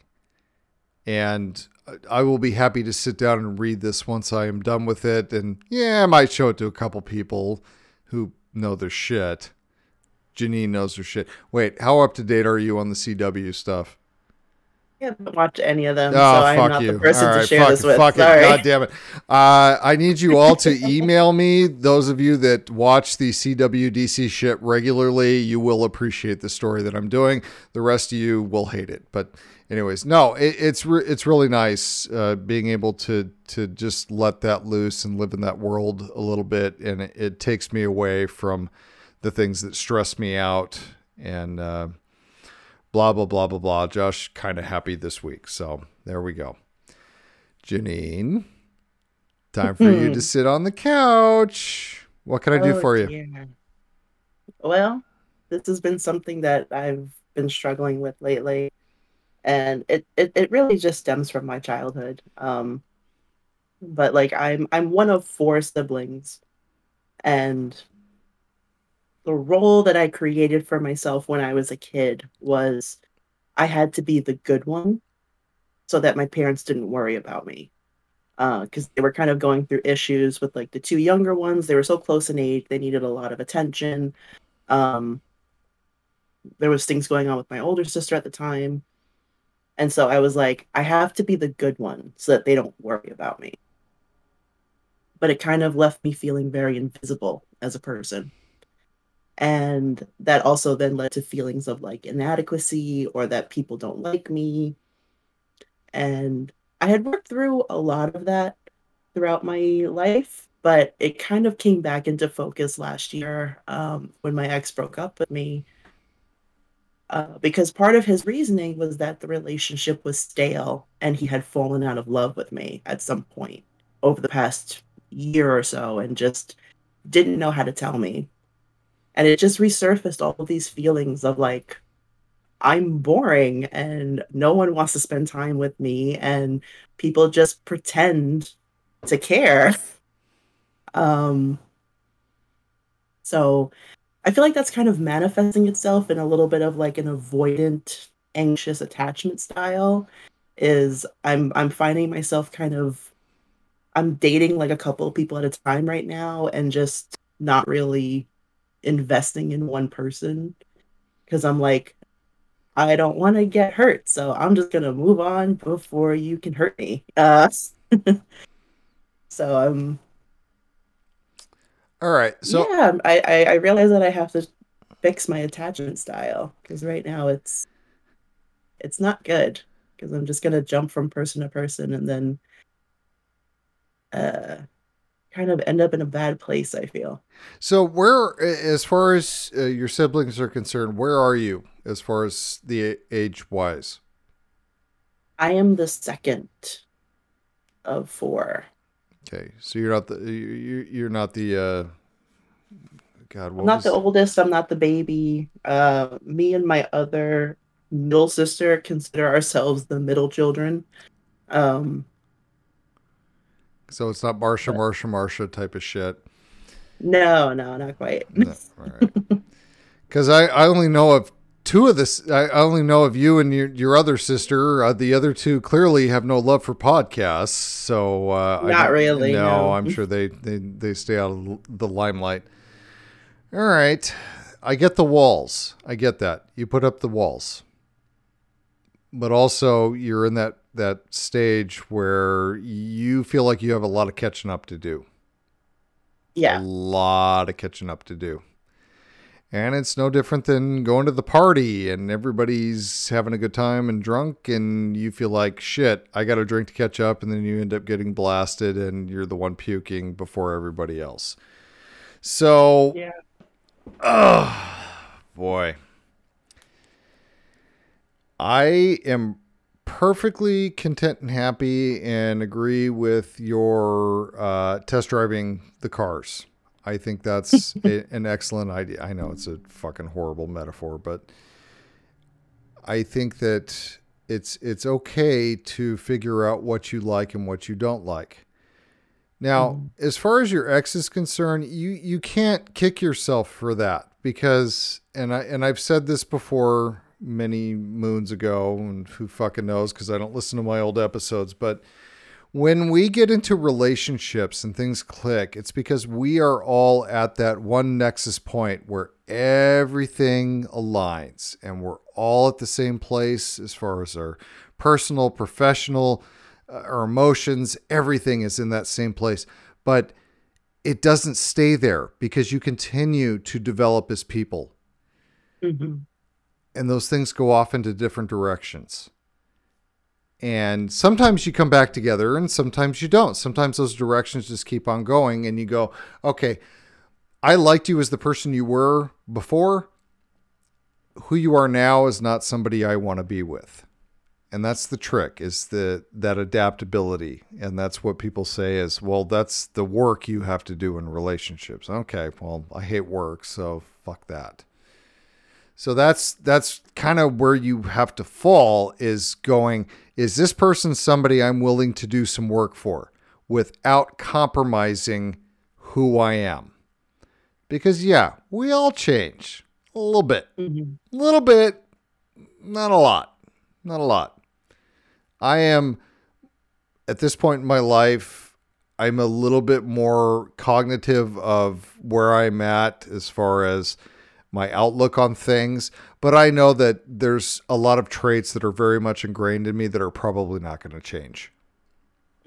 And so I use those as a kind of a litmus test for, this is where I'm going to be happy. This is my zone. Yes, I'll go out of certain aspects of the comfort zone to try new things and have a little bit of excitement. But for the most part, God damn it, you need to accept me for who I am. And if you don't, go fuck yourself. And no, exactly. Yeah. And so that's what you're doing. You're auditioning people right now. You are casting the next fucking MCU movie right now. And all these people are coming up and you're going, fuck, all right, yeah, this guy's an asshole, whatever. Chris Hemsworth, who is this? Oh, Sebastian Stan. Damn. All right, you work. But I mean, that's the thing is we get this I don't know, expectation in our heads, and it's drawn from too many fucking movies and too much television and too many of these fictional stories. And oh God, I can't generalize. Speaking for myself, I get to that. I have this idealized version of what love looks like and what relationships look like. And I'm always going to be disappointed that it doesn't live up to that, just because it's a really unrealistic expectation that I have. And that's the trick, is you got to get around some of those things. I don't know you. I don't know your head. I don't know where you're at on that stuff. No, I mean, for me, and what I thought worked in the past was, for me, relationships aren't like the big sweeping gestures, because that just feels like you're being love bombed and manipulated. But it's the little things, like just being able to sit on the couch and talk, watching a show that you've watched a million times, but you're watching it again because you're together. Laying on the couch, rubbing his feet while he tells me about his day. Like, it's just those little things that are like, to me, that's what means a relationship. That's what means love, is those little things that let me know that you're thinking about me, and the little things that I do that let you know that I'm thinking about you. Agreed, because we get to that point where we are like sitting there going, all right, I have this fantasy about how these things are going to go, right? Mm-hmm. How far does that fantasy go? When you're in your head going, okay, I think about how the beginning stuff works and how the early stuff works, and that's the fantasy I have. You're not thinking about the 20 years down the road type of shit, because that's a weird fucking fantasy to have. It's oh, I meet you and there's this connection and everything else, but you're not sitting there going, all right, what does this look like 2, 3, 4, 5 years down the road? Am I able to enjoy sitting on the couch with you and we're just watching a show? Am I able to enjoy sitting across from you at dinner and having a conversation with you? Can I be me with you? Do I have to wear a mask while I'm spending time with you? Do I have to continue to be this fucking ideal you have in your head? That's the hard part. That's when you know you're with somebody that you love and that loves you back, is that you can be you around them. And if you can't do that, no compromise. Fuck that. If they don't like you for who you are, go to hell. Go find somebody else. And here's the neat part. If you don't find somebody else, who gives a shit? It's okay to be you and be alone. Just don't buy a bunch of cats. That's all I'm saying. Yeah. All right? No cats. I'm content if I end up alone. Like, I'm at a stage in my life, and I've told this to people, and they tell me that it sounds very unromantic, but it is what it is I don't need somebody. I would like somebody in my life. Of course. Of course. But I'm not at a stage where I need somebody. Like, I pay my bills, I clean my house, I cook my own dinners, I do my own laundry. I don't need anybody to add anything to this, but I would like to invite somebody in who can add value to what I already have. Of course. No, I completely agree. Someone to compliment who you are. And exactly. And I don't mask who I am. Like, all of my dating profiles that I've had just immediately say off the bat, I'm a dork. This is what I like. I collect swords. I collect rocks. I watch Star Wars and Lord of the Rings.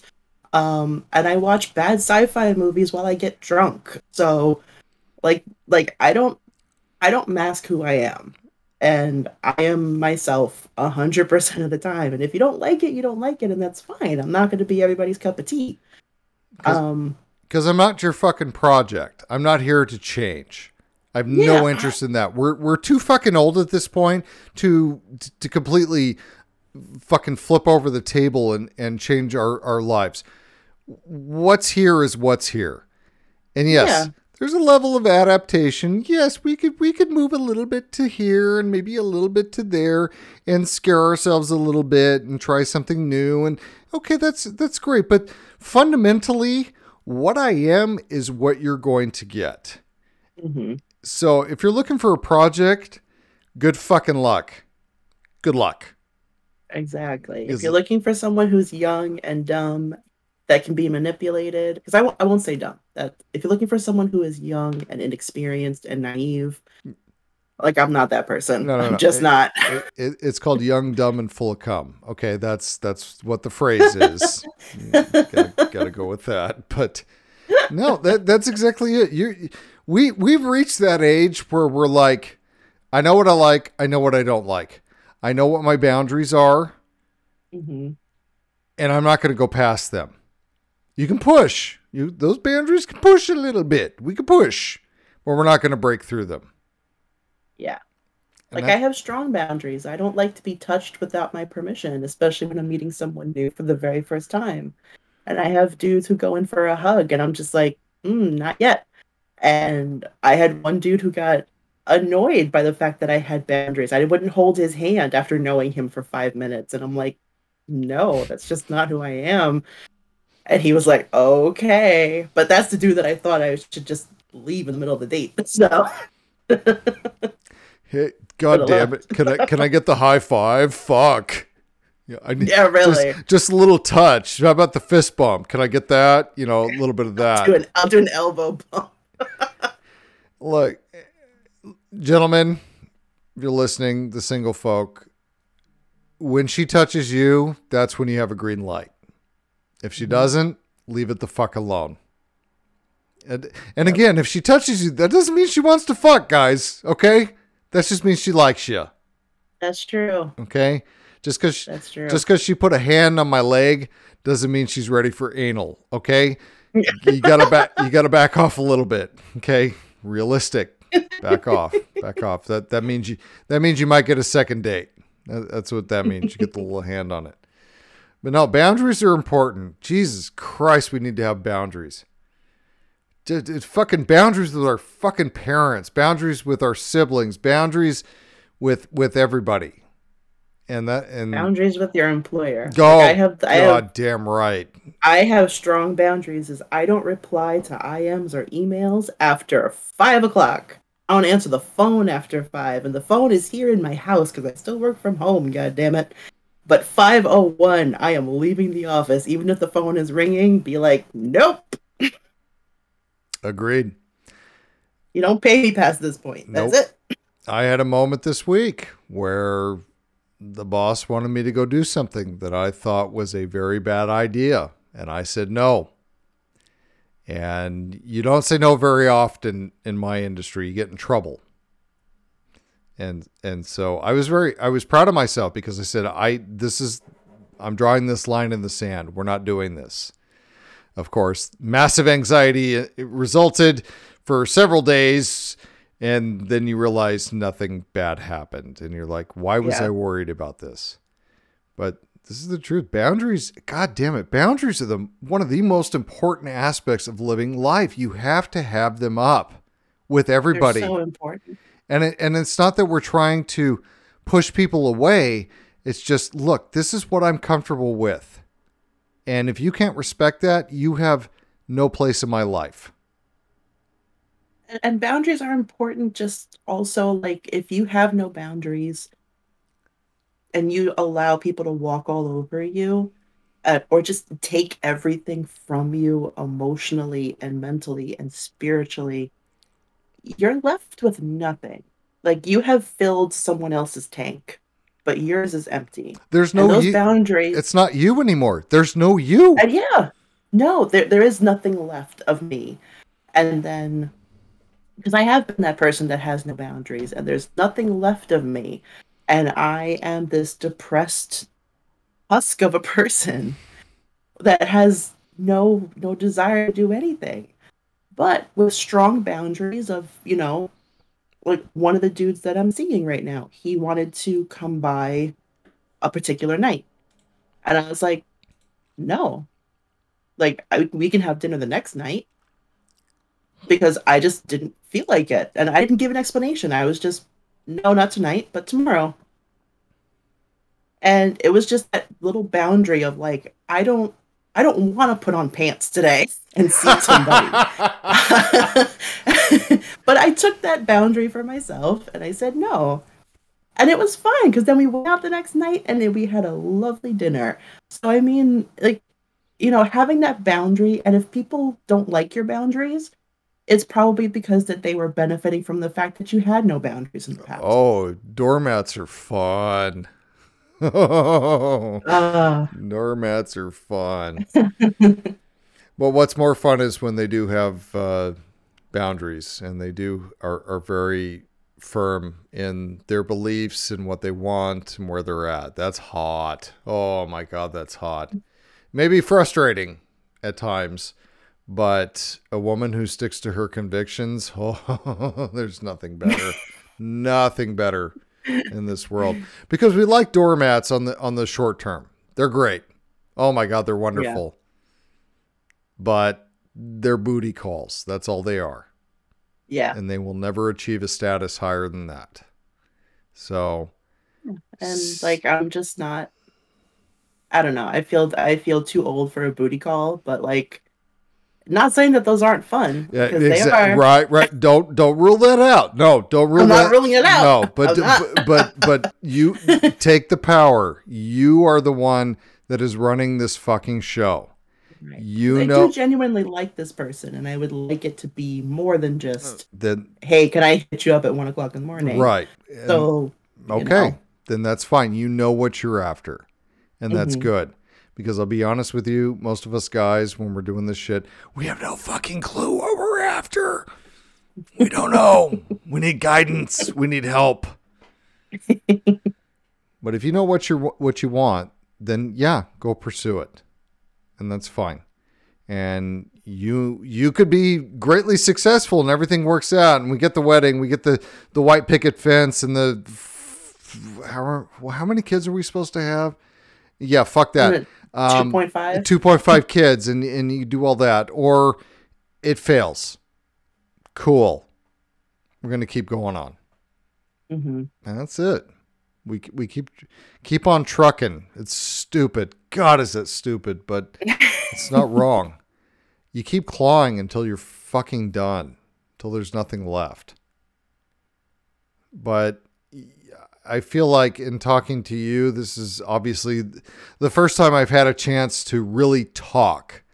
We've messaged, but I don't know people when I message them. I okay, cool, excellent, great, wonderful. That's what I know. But knowing now that I've had a chance to talk to you, dude, you've got your shit together. You know what you want. Ultimately, you know what you want. You know what you're after. Look, I understand there's a dance that has to happen with all of this fucking bullshit. It's a job interview, ultimately. But you know, I think you know what you want. And if you don't, you're refining that. You're getting close to that. So keep pushing on that. And like I said, darling, kick as many tires as you need to, test drive as many cars as you need to, because you know what? If you're going to buy one, it's yours and you're with it. You're with it. Doesn't mean you can't get rid of it, because you can, but it's a real pain in the ass to do so. Have I helped? I think you have, like, to kind of just even voicing like the issues, like it kind of helped just put a few things into perspective. And like I feel like I have a clearer vision at this moment of like what I would like to see happen. I'm rooting for you. I'm in your corner. I'm telling you. I appreciate it. Thank you. And I'll fuck some guys up if they ain't treating you right. I'll Will Smith smack the shit out of them. Okay. I will come to Jersey. I have never been to Jersey. I will come to Jersey just to fucking fuck guys up. All right. All right. You heard it here, folks. Coming to Jersey. Goddamn right. And I will bring Trulies and White Claws with me. Hell yeah. Hell yeah. Hell yeah. You want to do something fun? Always. Yeah, there you go. Oh my gosh, let's do some things. I gotta think for you. You gotta think. I'm so excited. You teased me earlier, and I am so excited. So let me do you want to do your thing first, or do you want me to do mine? No, I want to do a little teaser. Tease me. Based on your episode last week with that gal Angie. Yeah, that's her name. Okay, she had mentioned that she was getting into like audio erotica. Yes. There is an app that I have. It is called Quinn. Quinn. Okay. And it is all like audio stories, and you can go through. There's like there is guided masturbation. There is like whatever kind of thing that you're into. Different themes, different voices, just noises, talking. The first week is free. You do have to then pay for like a monthly subscription, but it's like $4 or $5, so it's not terrible. But honestly, I say sign up for the free subscription, download, try for the week, Um, I mean, some are pretty fun. Are my orgasms worth $4 or $5? That's the question. All right, I'll give it a shot. Would you throw them in like a little bit of an ASMR category? A little bit? Are there those options?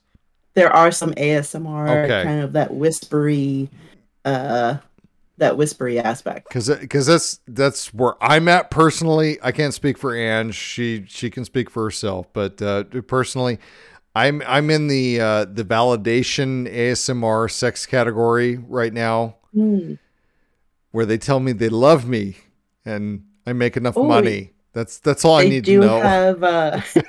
They do have like sort of like boyfriend girlfriend type role playing that you can listen to.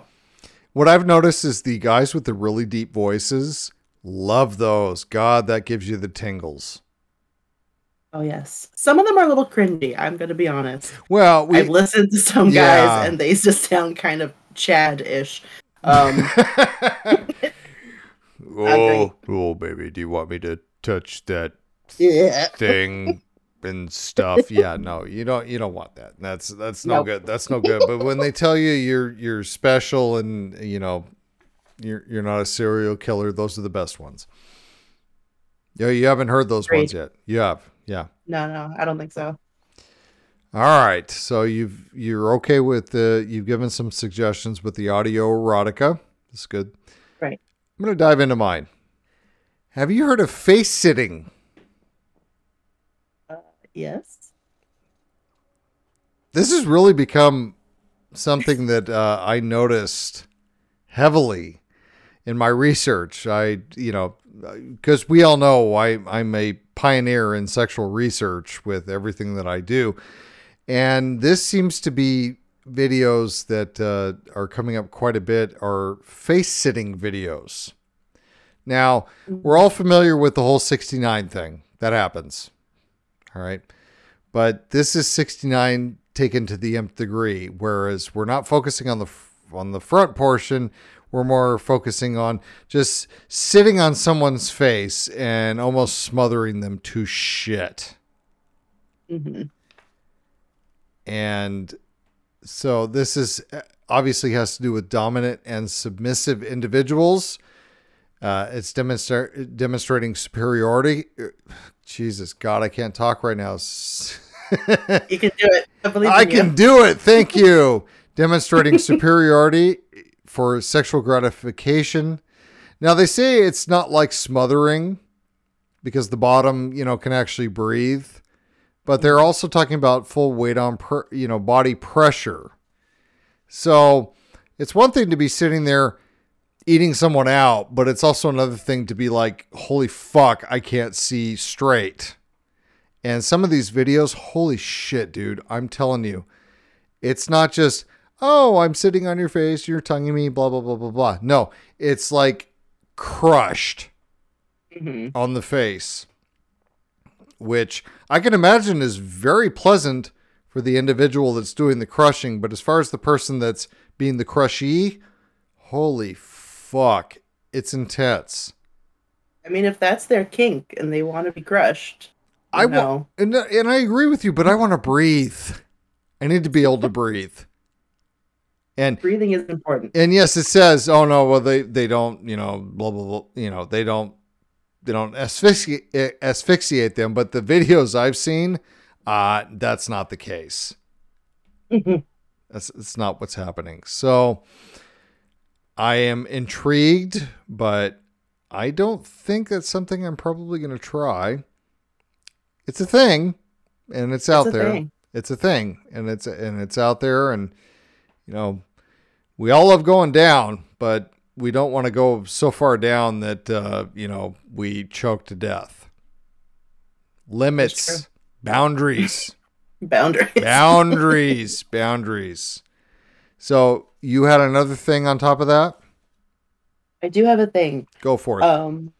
So this is something that I found years ago.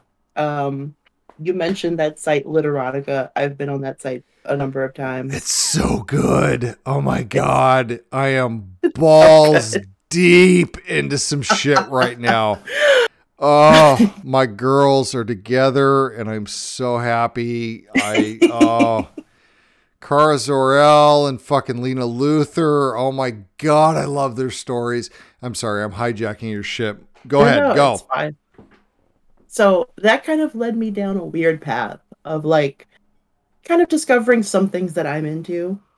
And that led me to this particular dildo that is called an ovipositor dildo. Oh. So this is not my kink. I'm mildly intrigued by it, but I don't think this is something that I would want to try. I am intrigued beyond belief right now. So it is a hollow silicone dildo that is shaped like either like an insect proboscis or like some sort of tentacle like alien device. And so this is for people who want to feel like they are being impregnated by alien eggs, because you can then pass gelatin eggs through the ovipositor into the person. The fact that you're using the word proboscis, credit, respect, Thank you. across Thank the you. board. So is this actually laying eggs into the individual? Yes, it usually comes with some sort of silicone mold that you can create gelatin eggs.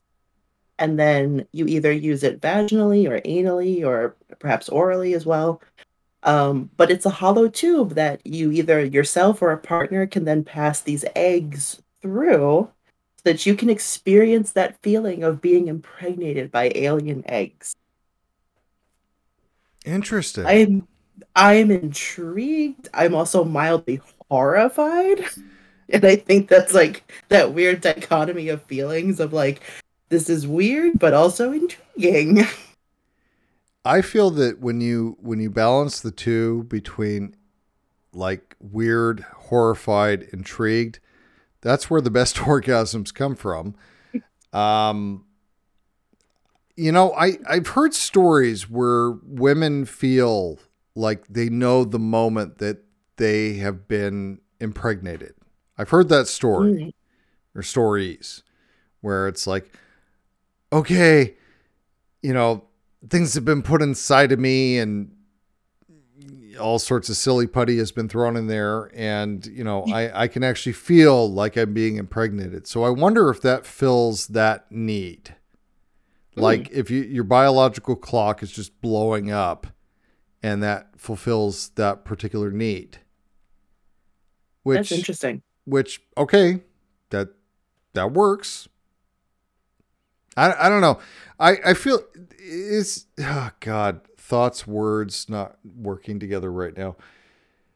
I don't know. Is the thought of being inseminated somehow erotic? I don't know. Like I personally don't have like a breeding kink. That's not one of mine, but I'm sure that there are some people who enjoy it. It's so because on behalf of men everywhere, the thought of us like actively trying to procreate or inseminate someone is so foreign to us that I would be shocked if I met somebody that met a guy that was actually into that. I'm sure they're out there, not disqualifying them in any way, shape, or form, but yeah, the whole. All right, you got a green light, go forth, when you spent your entire life trying not to make that happen. That's a hard transition to make. Super hard. Yeah, that's got to be an interesting like switch to flip, is to then go from like don't get this person pregnant to try to get this person pregnant. Oh, it's horrifying. And I can speak from experience. It's so against everything you have programmed into your own head. It's beyond belief, but interesting. I guess this could satisfy a particular need, but I don't know. Wow. watching videos of this thing in action, though, of like watching the eggs being passed through the tube. I'm sorry. I'm going to stop you right there. They're videos.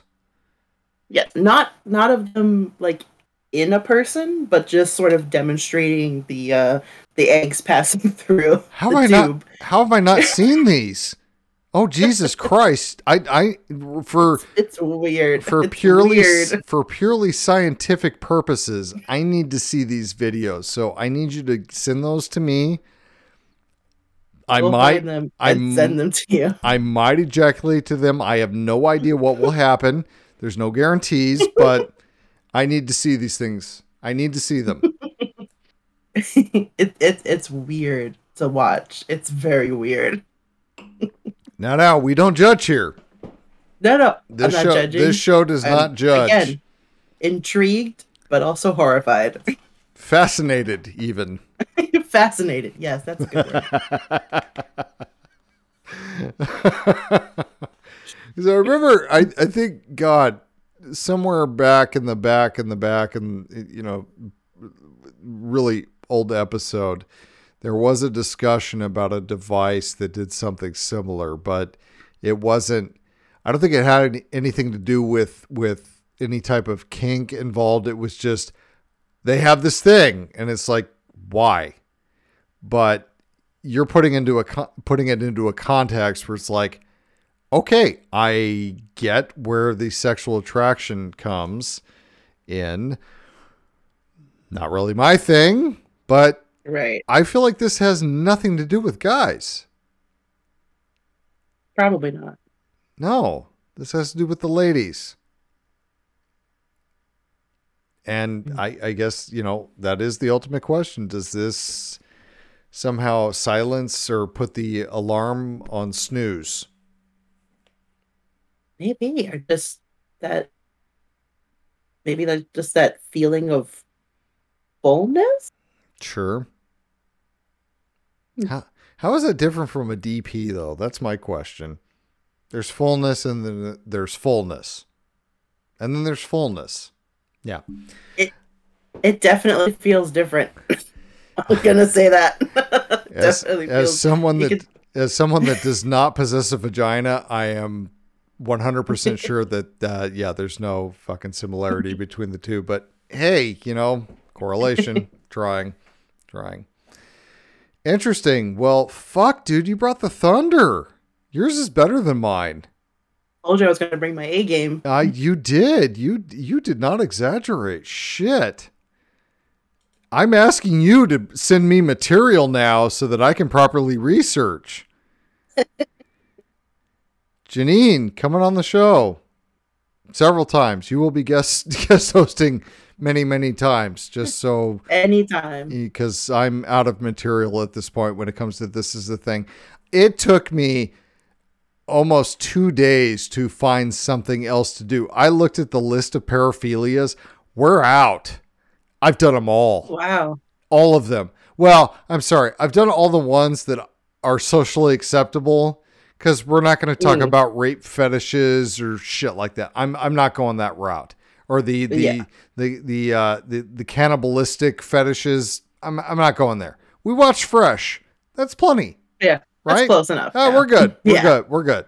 We're good. So yeah, I've run out. So it's just going to involve me watching more porn than I really want to or need to. But I will bear that cross. So hey, should I tease next episode? Let's do it. Should I?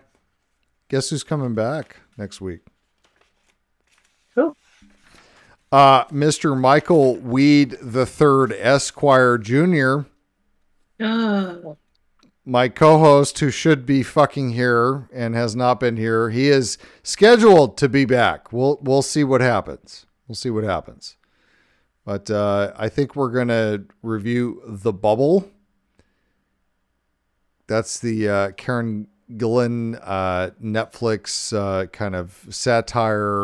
We're making a movie thing, because we're not going to go see Morbius. I have no interest in that movie. No desire. No. All the trailers can just garbage. It's PG-13. Suck a dick. That's it. It's PG-13. I'm not going to go see it. Yeah, no. Red box all day. Plus it's Jared Leto. Like, that's just done right there. I appreciate his enthusiasm. I really do. I know he's trying. He's an amazing actor, and he's done wonderful things. I don't think that comic book fare is his thing. No. Plus, I'm pretty sure he runs a cult out of Hollywood, so I think he's a cult leader. So he had gout. That's all I know about the guy. He had gout once. It happened for a movie that no one saw. But hey, he did look like Mark Chapman. I am impressed with that. So yeah, we're gonna watch The Bubble. Michael is supposed to come back next week. We'll see what fucking happens. I don't know. If not, I feel like I could call Janine. It could happen. Ooh. How about having Angie and Janine on? Oh my God. Oh, Jesus. Right? I feel like that'd be a lot of trouble. Oh my God. I could just sit back and watch it all happen at that point. I wouldn't have to do anything. But hey, thank you for coming on. I had a great time. Thank you for inviting me. I had a wonderful time with you. You are fantastic. You have taken every punch I have thrown at you and just thrown it right back in my face. And I am on the ground at this point. So thank you so much. Review of the drinks. Yeah, the gingers are what they are. How's the White Claw? Truly, two sisters, two chicks, right? Two chicks. Yeah, the vodka, elderflower, and pear cocktail. I have drank all 4 cans that came in this 4-pack. Atta girl. And I am mildly buzzed. You're feeling sated. Not too terrible. I'm feeling calm and just I'm feeling nice. Excellent. That's why we're here. That's the whole point of this, is to sit back and drink a few and enjoy and talk about dumb shit, because that's the game. So if you want to comment on how stupid I am, go ahead and email contact@morallyflexiblepodcast.com. Facebook is The Morally Flexible Podcast. Twitter, 118. That's where we're at. That's how many followers we have. It's @TheMorally. I love that tag, @TheMorally. It works. I don't do anything on Twitter, and Instagram is even worse. I don't do shit on Instagram. However, go ahead and check it out. It's Instagram.com/morally_flexible_podcast. Prepare to be bored. And that's it. That's all I got. So on behalf of Janine and myself, I will bid you adieu. Say goodnight, Janine. Hey, Janine.